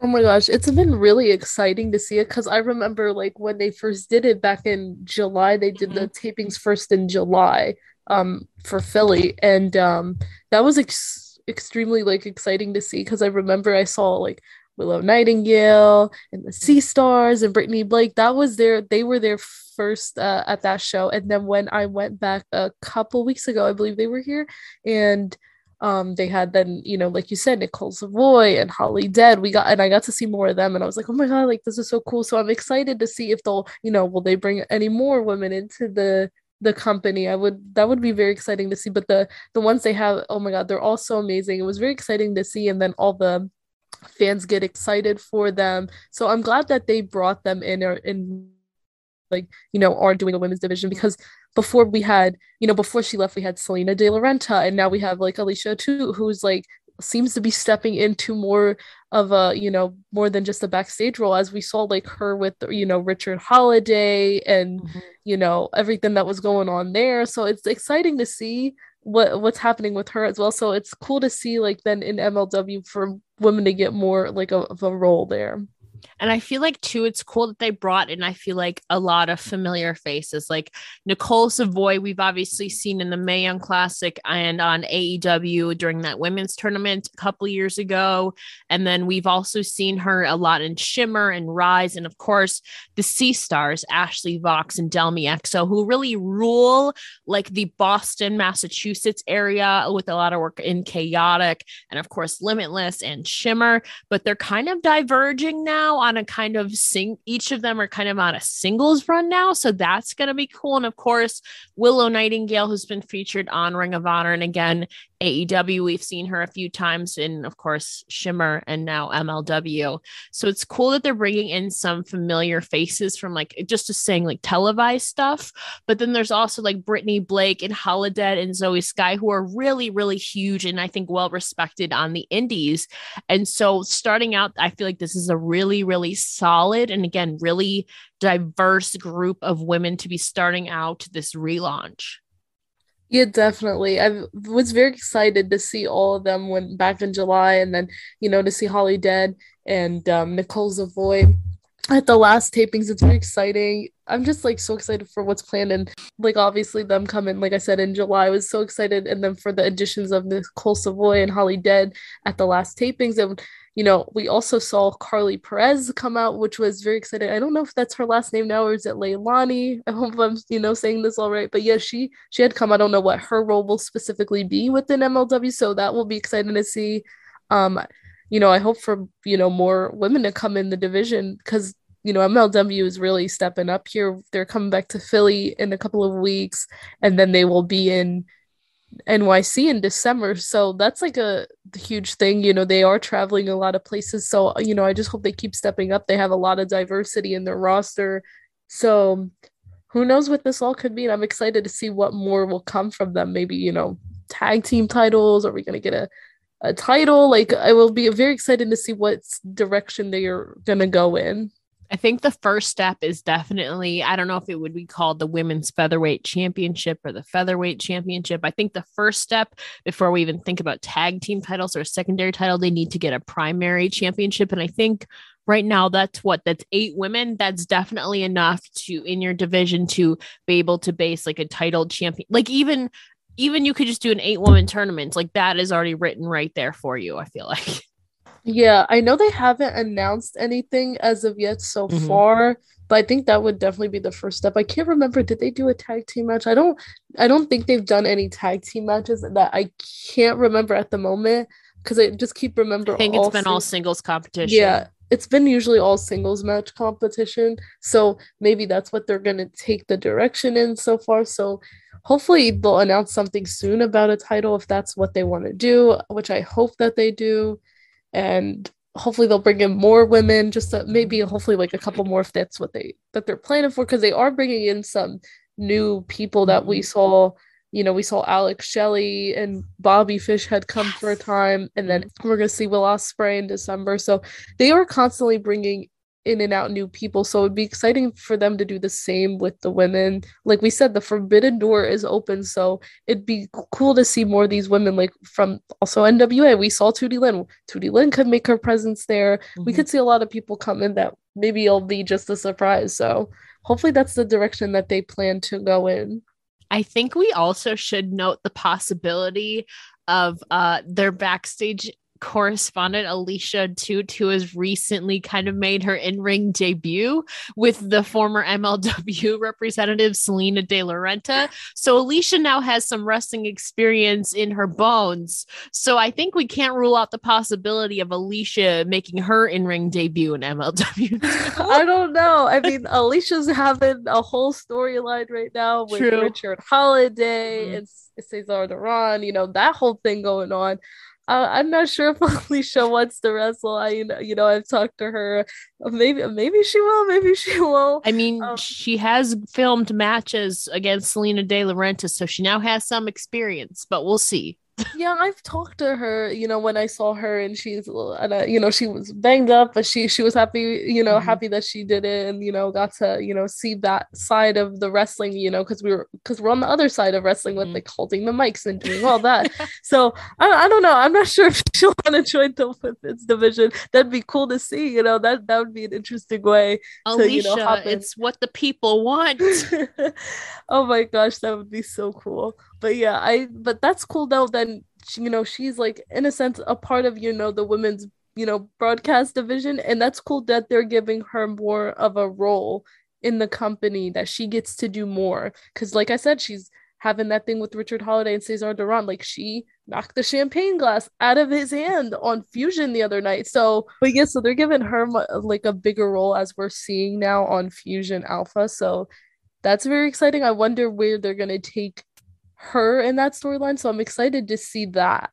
Me too. I feel like too it shouldn't be forgotten that obviously with the spearheadedness or leader of Dave Prazak with Shimmer is also returning, coming up on Halloween, and there is a lot of women talent announced for that, like Kimberly Hyon, Charlie Evans, Alice Crowley, Billy Starks, Nicole Savoy, Mercedes Martinez, and there's just a lot more. So I feel like it wouldn't be too shocking after the Shimmer event to see maybe some of the talent on that card maybe make an MLW debut. I mean, they do have 8 solid women based in their roster right now, but if they want to bring in some more, I feel like Dave already has obviously alliance with Shimmer because he's the co-founder. So I wouldn't rule out a possibility to have more of a Shimmer and MLW crossover too. Yeah, hopefully that they do definitely bring in more women, and then they can establish a title. I really hope that happens because like that's the next step. We need a title. I know. So they're getting their foot off the ground so far in great competition and featuring their women more. But now I think the next steps is obviously a championship. So I think that is hopefully likely in the near future. I think that's really necessary to kind of relaunch this women's division, but there's no doubt that this group of women so far is so talented and really diverse in their looks and their experiences and like just their exposure. So I'm super excited for the future of MLW. It's in good hands, and Dave Prazak is running one of the most popular women's divisions in the world in Shimmer. So I feel like the future is really looking bright for MLW. Definitely, 100%. Now, Samira, before I let you go, can you please tell the listeners where they can find you on all your social medias? Yes, so on Twitter and Instagram and TikTok, you'll find me at It's Samira, literally with TheItsSamira. I know a lot of people just type in like Samira or something, and I always have to be like, no, you have to add it's. I know I'm like not. I know it sounds weird, but yeah. And then if you want to just follow me on everything, I have a website with Linktree. It's the same thing, Linktree or whatever it is, how you do Linktree and It's Samira, and I'll give you all my links to find me on everything. And YouTube, obviously, youtube.com/It's Samira. That's where all my interviews go, and like clips of interviews when I do interviews for like obviously for SC Scoops and Wrestling News Co. That's where you'll find short clips that will lead you to the big interviews on their channels. Well, thank you so much for joining me today, Samira, to be a part of the 200th episode. You were a part of the first ever episode of Wrestling Gal, so it's only right that you're here for episode 200 as well. Thank you so much. Yay, happy birthday. At the time of recording this, my birthday is coming up too. Oh, yeah. So there's that too. But yeah, Samira, it's been an absolute pleasure. And of course, you are the perfect person to talk about NWA with, because we just went to NWA Empower, of course, and the first night of tapings. And of course, you've been to MLW like a couple times now, so you've gotten to see it live. So again, thank you so much for being a part. Send us back right now. Somebody honestly like just send us there. Like, oh, I can't wait. My favorite, as I remember this, as I say this, is when we thought I was gonna have to get on that plane earlier in the day, and it turns out I didn't, and we were asking everybody to help us to get me stay another day and help me pay, what was it, like $400 to stay another day. And then it just worked out. So you got to go to the first night of tapings with me. It was fate, everybody. It was fate. It was. We'll have to tell the full story sometime. Yes. We haven't even had like a full NWA breakdown I mean, you've had your obviously, oh my God, what is it called? Vlog. But I feel like we haven't had a proper like talking breakdown of it. Oh my God. We need to do like, I feel like what we need to do is at the end of the year, we need to record something about like, oh, that would be awesome. It was. But Samira, we definitely will. So that's a little sneak peek. Thank you for joining me today again, Samira, and also on the longest episode of a Wrestling Gal ever. I'm betting that this is going to be about 3 hours long, honestly. Oh my God. Oh my God. Thanks, guys. And we're on to the next topic, which is Muscle Man Malcolm and I will be covering the Ring of Honor women's division. So we'll be right back. Happy Halloween. Welcome back, everybody, to the 200th episode special of a Wrestling Gal podcast, talking all things on the current state of women's wrestling. You guys can't see him right now, but he's doing a little round of applause here. He is no stranger to a Wrestling Gal. He is the greatest wrestling YouTuber of all time and also a jobber, apparently. He is a Muscle Man Malcolm. So hello, how are you today? Well, I'm not a jobber for one, but I'm doing well. How are you? I just said allegedly, apparently. So, I mean, I don't know. Allegedly. Okay, whatever. Allegedly.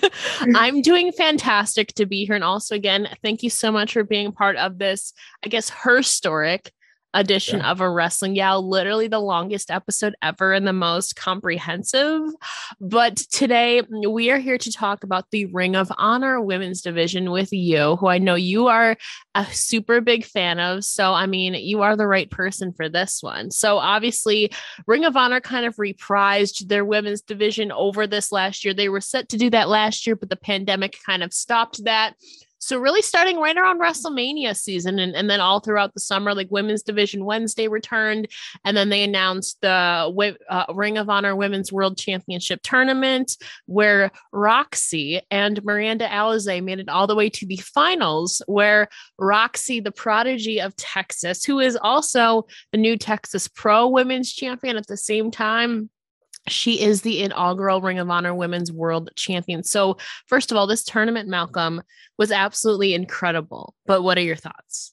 I mean, there were so many talented people in that tournament. Like, it could have gone to anyone, but I am happy it went to Roxy, obviously, because she deserves it. She's young. It's good for the division to have her as like your first champion, kind of.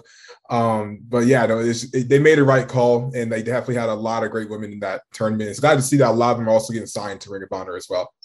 Yeah, in this tournament, I feel like we definitely had a good mix of like veterans like Sumi Sakai, Angelina Love, Allison Kay, Marty Bell. But then you have some newer-ish faces, maybe to like mainstream or television audience, like Miranda Alizé and Roxy, and maybe even Alex Gracia, even though Alex has been everywhere too. She's been in AEW. Wow, she's been in WWE a few times for tryouts, so she's also no stranger to it. And then Trish Adora, obviously, and Max the Impaler and Amy Rose. There was a lot of familiar faces, but some new faces. I will say, I was actually going into this finals at Death Before Dishonor, like fully convinced, rooting for Roxy, of course, but fully convinced that it would be Miranda Alizé, because Roxy was the youngest in the tournament and is now obviously the youngest champion ever in the history of Ring of Honor. I didn't know what direction they were going in, but I was pleasantly surprised to see Roxy really rise above the ranks. And Maria Kanellis obviously saw something in here that a lot of us did, and she won the whole thing. So I think that was super huge for Ring of Honor. Yeah, no, it's absolutely huge. I mean, just looking at some of the people, though, like Trish Adora, I mean, that's like a DC person. So that's my people. So just loving to see like everyone getting signed, because like there's so many opportunities nowadays for like your Ring of Honors, NWA, MLW, yada, yada, yada, for people that like get signed to actually make a living in wrestling. So to see Roxy do it at such a young age, basically our age, if not younger, it's a little sad for me just sitting here at college. She turns 20 in a few weeks at the time of recording this. Yeah. She turns 20. I thought she was already like 22. Nope. Oh my goodness. She's 19 right now, turning 20 in a couple weeks in November.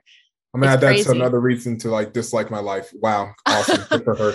It's crazy that like I am super, super proud of her and really, really advocated for her. Obviously, like on the PWI, she ranked at number 28. She like has held 4 different championships during this evaluation period and is now holding 2 championships at once. It should be noted too. So she just won this at the beginning of September. She has already had 3 title defenses outside of Ring of Honor against Killer Kelly, Lainey Luck at Warrior Wrestling, and now Promise Braxton at Reality of Wrestling. So she's already had 3 solid title defenses against 3 of the best women's wrestlers today.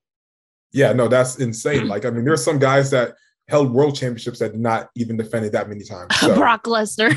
Yeah, it's really what I'm talking about, Brock Lesnar. So like to see her do that is like so quickly too, because like, again, it's like only late October. I don't know when it's coming out, but like late October, like, wow, impressive.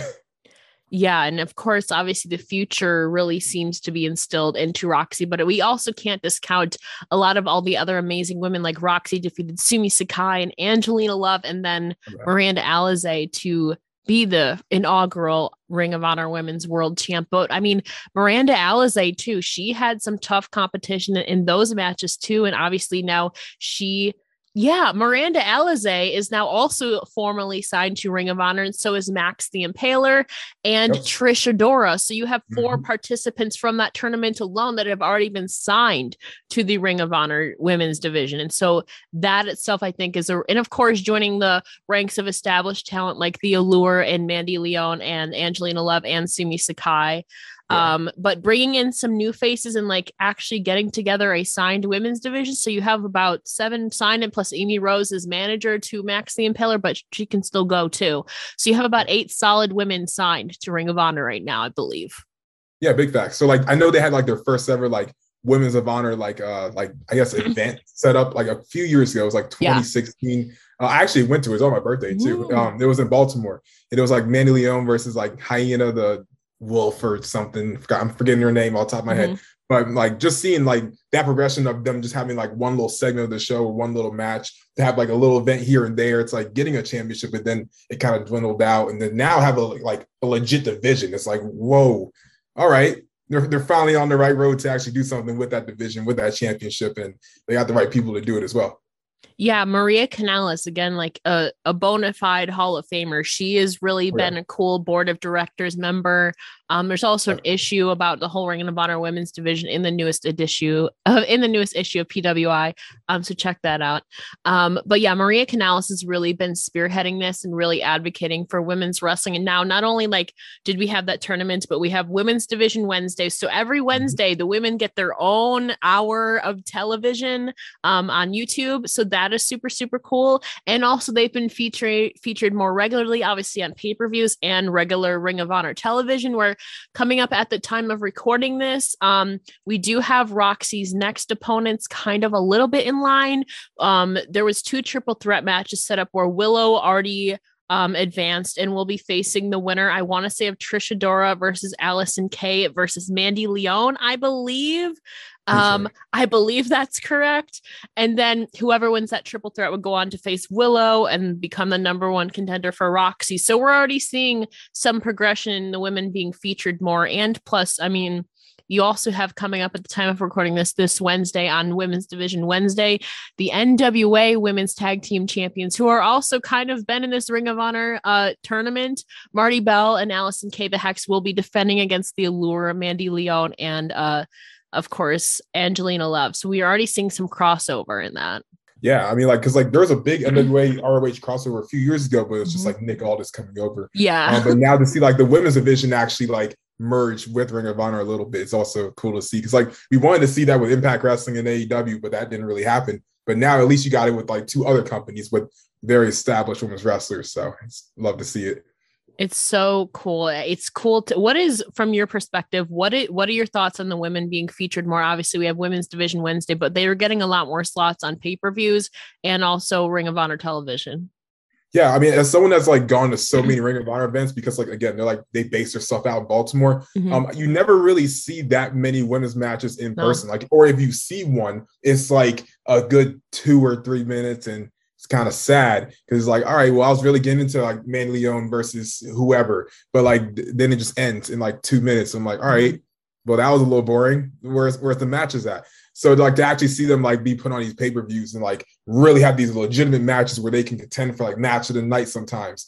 It's great because like, I mean, again, not to reiterate the same fact, but it's a stacked division. So to see like these amazing talents like get this opportunity is cool. It's cool. And hopefully I can see him like, I want to see a main event, a whole pay-per-view, honestly. I want to see a main event final battle, Death Before Dishonor, all of them. I think it's actually possible that at some point, maybe not right now, but maybe soon enough, that there's going to be a women's match that is going to main event a Ring of Honor pay-per-view. Maybe it will be a final battle coming up on December 11th. Like I said, they're kind of setting up this match for Roxy. We don't know whether Roxy will be facing Willow or the winner of that other triple threat match yet, but we're kind of already, it's only October and they're already setting up stuff for December. So there has to be some give there. But also you mentioned like this crossover, this working relationship with NWA. Obviously you have the Hex, who is obviously no stranger to NWA. They won the tag team championships at NWA Empower. And a lot of we obviously had a few Ring of Honor talents there as well. I mean, Chelsea Green is also,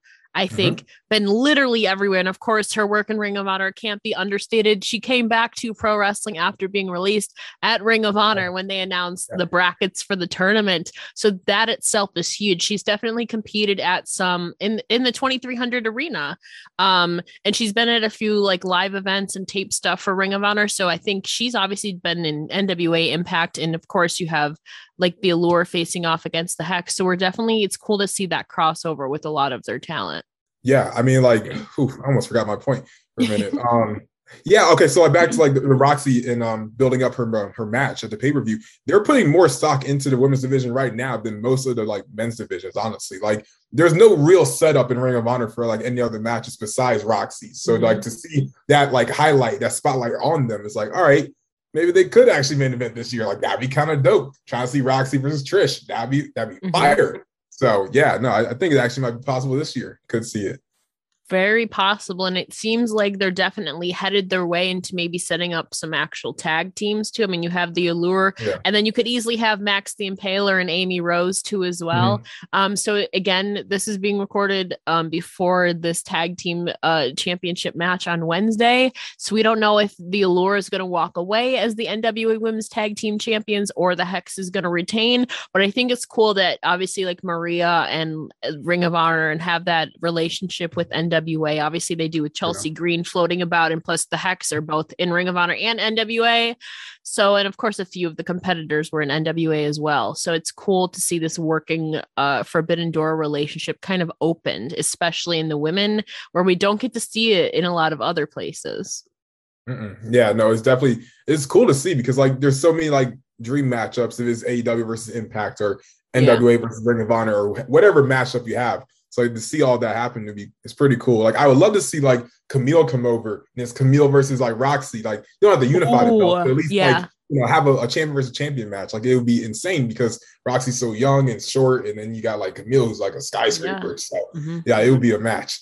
I think we got to see a little bit of that in that David versus Goliath and Layla versus Camille at Empower. And that was a great matchup. And Roxy's already had 3 steady. She's only had the championship for less than 2 months at this point. And she's already had 3 successful defenses outside of Ring of Honor. So I think this might actually be her first title defense at Final Battle inside the Ring of Honor like scope. Yeah, it'll be her first one. So it's going to be definitely fun. We don't know whether it's going to be Willow or against the other winner of the other triple threat yet. But yeah, Malcolm, obviously, like we said, we have some Ring of Honor talent signed from this tournament. But is there anybody else in this tournament do you think you could see getting signed or want to get signed? I would love to see, I don't know if she's really associated with Ring of Honor that often, but like Renee Michelle is someone I want to see get signed because like I feel like she's never really signed anywhere for I don't know what reasons, but yeah, Renee Michelle would be a good one. She's also from DC, so got to rep the homies.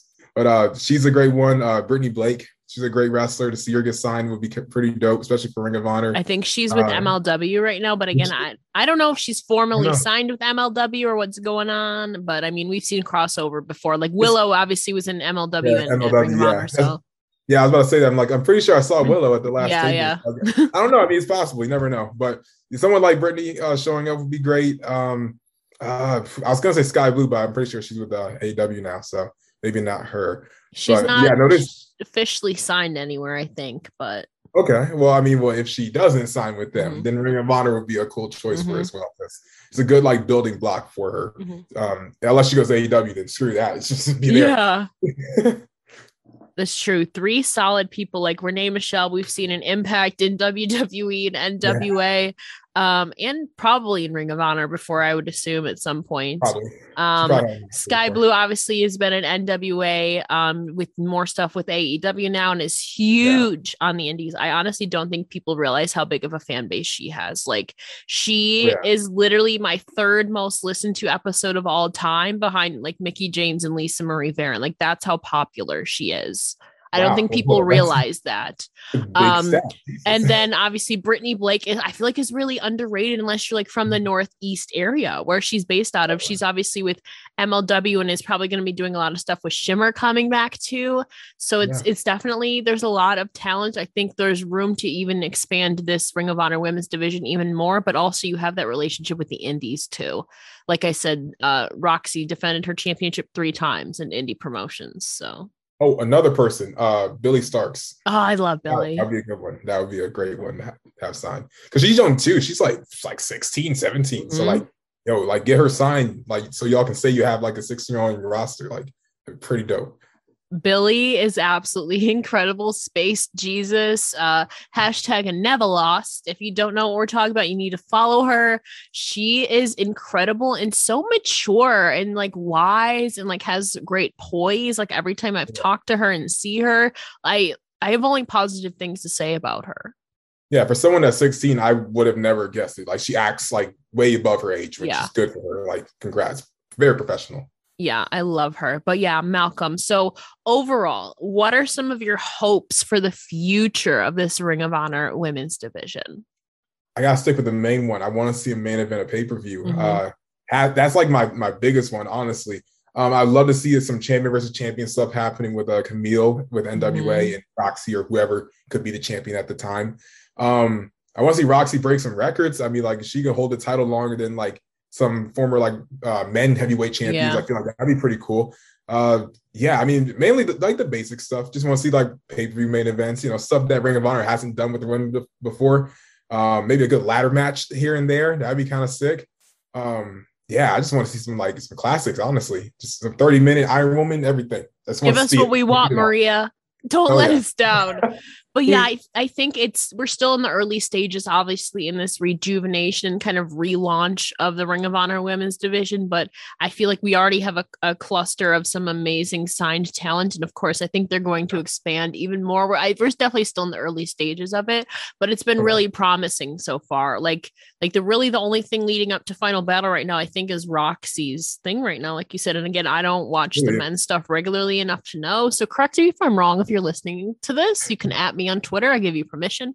But yeah, we're still in the early stages, but obviously putting the championship on somebody like a Roxy compared to like a veteran in there, like in Angelina Love or even like Miranda Alizé, who's been in the game for a few years too. It was a bold choice, and I love what they're doing so far. Yeah, no, I mean, like they are definitely on route for like their beginning stages to have this kind of roster. I mean, like if they keep it going, they're on route to probably have one of the best women's division of like in America and Japan, whatever, the whole world. I think they can easily compete with like any other women's division. Yeah, they already have 2 of the top 30 women on their roster in Roxy and Trish Adora.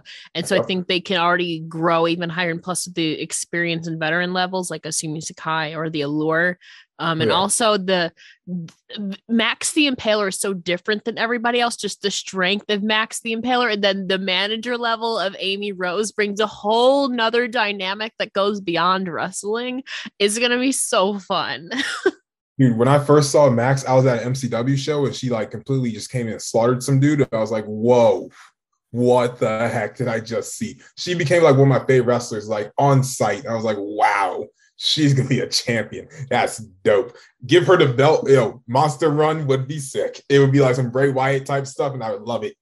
Yeah, they are absolutely incredible, and it's cool. It's really like different seeing Amy compared to Max the Impaler. Like they're 2 completely different like people and personas, but seeing them together I think really, really works. So yeah, we have high hopes. We're definitely like overall I think we're very happy with the beginning stages of this, and as long as they keep going forward, I think the women have the potential to main event. So it's just a matter of when, honestly, because like it definitely has to happen. It's just a matter of when. If not, we're starting a riot. Hell yeah. Now, Malcolm, before I let you go, can you please tell the listeners where they can find you on all your social medias and projects? Because you have some exciting new stuff and alliances, I guess you would call them. Yo, I mean, I'm building my alliances up pretty strong. But like anyone that knows who I am, and y'all already know the vibes. I mean, Muscle Man Malcolm on YouTube, the greatest wrestling YouTuber of all time. I mean, like it's a duh. Like he should know who I am. Spell Malcolm right, by the way, guys. If you look me up, spell Malcolm right. Like, come on, there's 2 L's. I know one was silent, but like, if you ever watch Malcolm in the Middle, like there's an extra L. Malcolm. Yes, it's fine. Malcolm, whatever, fine. As long as you spell it right, then it works. But that's the YouTube, Twitter at Malcolm Muscle, I think, and the Instagram at the Muscle Man. No, you can look it up. I edit this. You can look now. It up. Yeah, repeat that for the people. Okay, got you. It's the Muscle Man Mal. There. Just MAL. MAL Mal. On Instagram or Twitter? Instagram. Okay. Well, Malcolm, thank you so much for joining me in this 200th episode special of a Wrestling Gal podcast. It is not your first appearance here, but I appreciate you being on here as always. And when are we going to do something for your shit, bruh? I mean, like anytime, bro. I mean, like I know having me on brings the views up because that's what Wrestling Malcolm does. But you know, I mean, you can come on the channel anytime you want. I'll make sure there's some women's wrestling video I'll make, and you can definitely be on it. I mean, like without doubt, gotta get the icon on. So whenever you want. Okay, hit me up. I'm keeping you to that. And the people are hearing it first. If it doesn't happen, guys, in the next 6 months, we got some words for you, Malcolm. It's okay. I mean, like we can run it. I'm ready to fight everybody. So it's all good. But yeah, again, thank you so much for being a part of today's episode and talking about the Ring of Honor women's division. Of course. And that about concludes this historic 200th episode of a Wrestling Gal podcast. Thank you so much, everybody, for tuning in. I sincerely could not have done it without my panel of 6 amazing guests to bring their knowledge, their value, their input to the conversation about the current state of women's professional wrestling. Like I said at the beginning of this video, some things have already changed after my conversations with everybody, but I still think it's really important to touch on women's professional wrestling, especially following the release of the Pro Wrestling Illustrated Women's 150 list, which itself was so history-making. Obviously, Bianca Belair was number 1, and there are so many other amazing women on the list. Women's wrestling right now is really such a huge draw, and of course, there's always good with the bad. Nothing is ever perfect, but I really have high hopes for 2022 in women's professional wrestling. I think we have the capabilities to raise the bar even more. So yeah, that about concludes this episode of A Wrestling Gal. Thank you so much again for celebrating and joining me for the 200th special edition episode. Can't even believe we're at this point right now, but I look forward to sharing more and more episodes in the future, and who knows, before we know it, episode 250 and 300 will be here next year. So again, thank you so much for always supporting, and of course, don't forget to follow me on Twitter at It's Ella J for more exclusive content. We have some fun stuff coming up for the future of A Wrestling Gal, but for right now, cheers to 200 episodes. Thank you so much for chatting with me all along the way.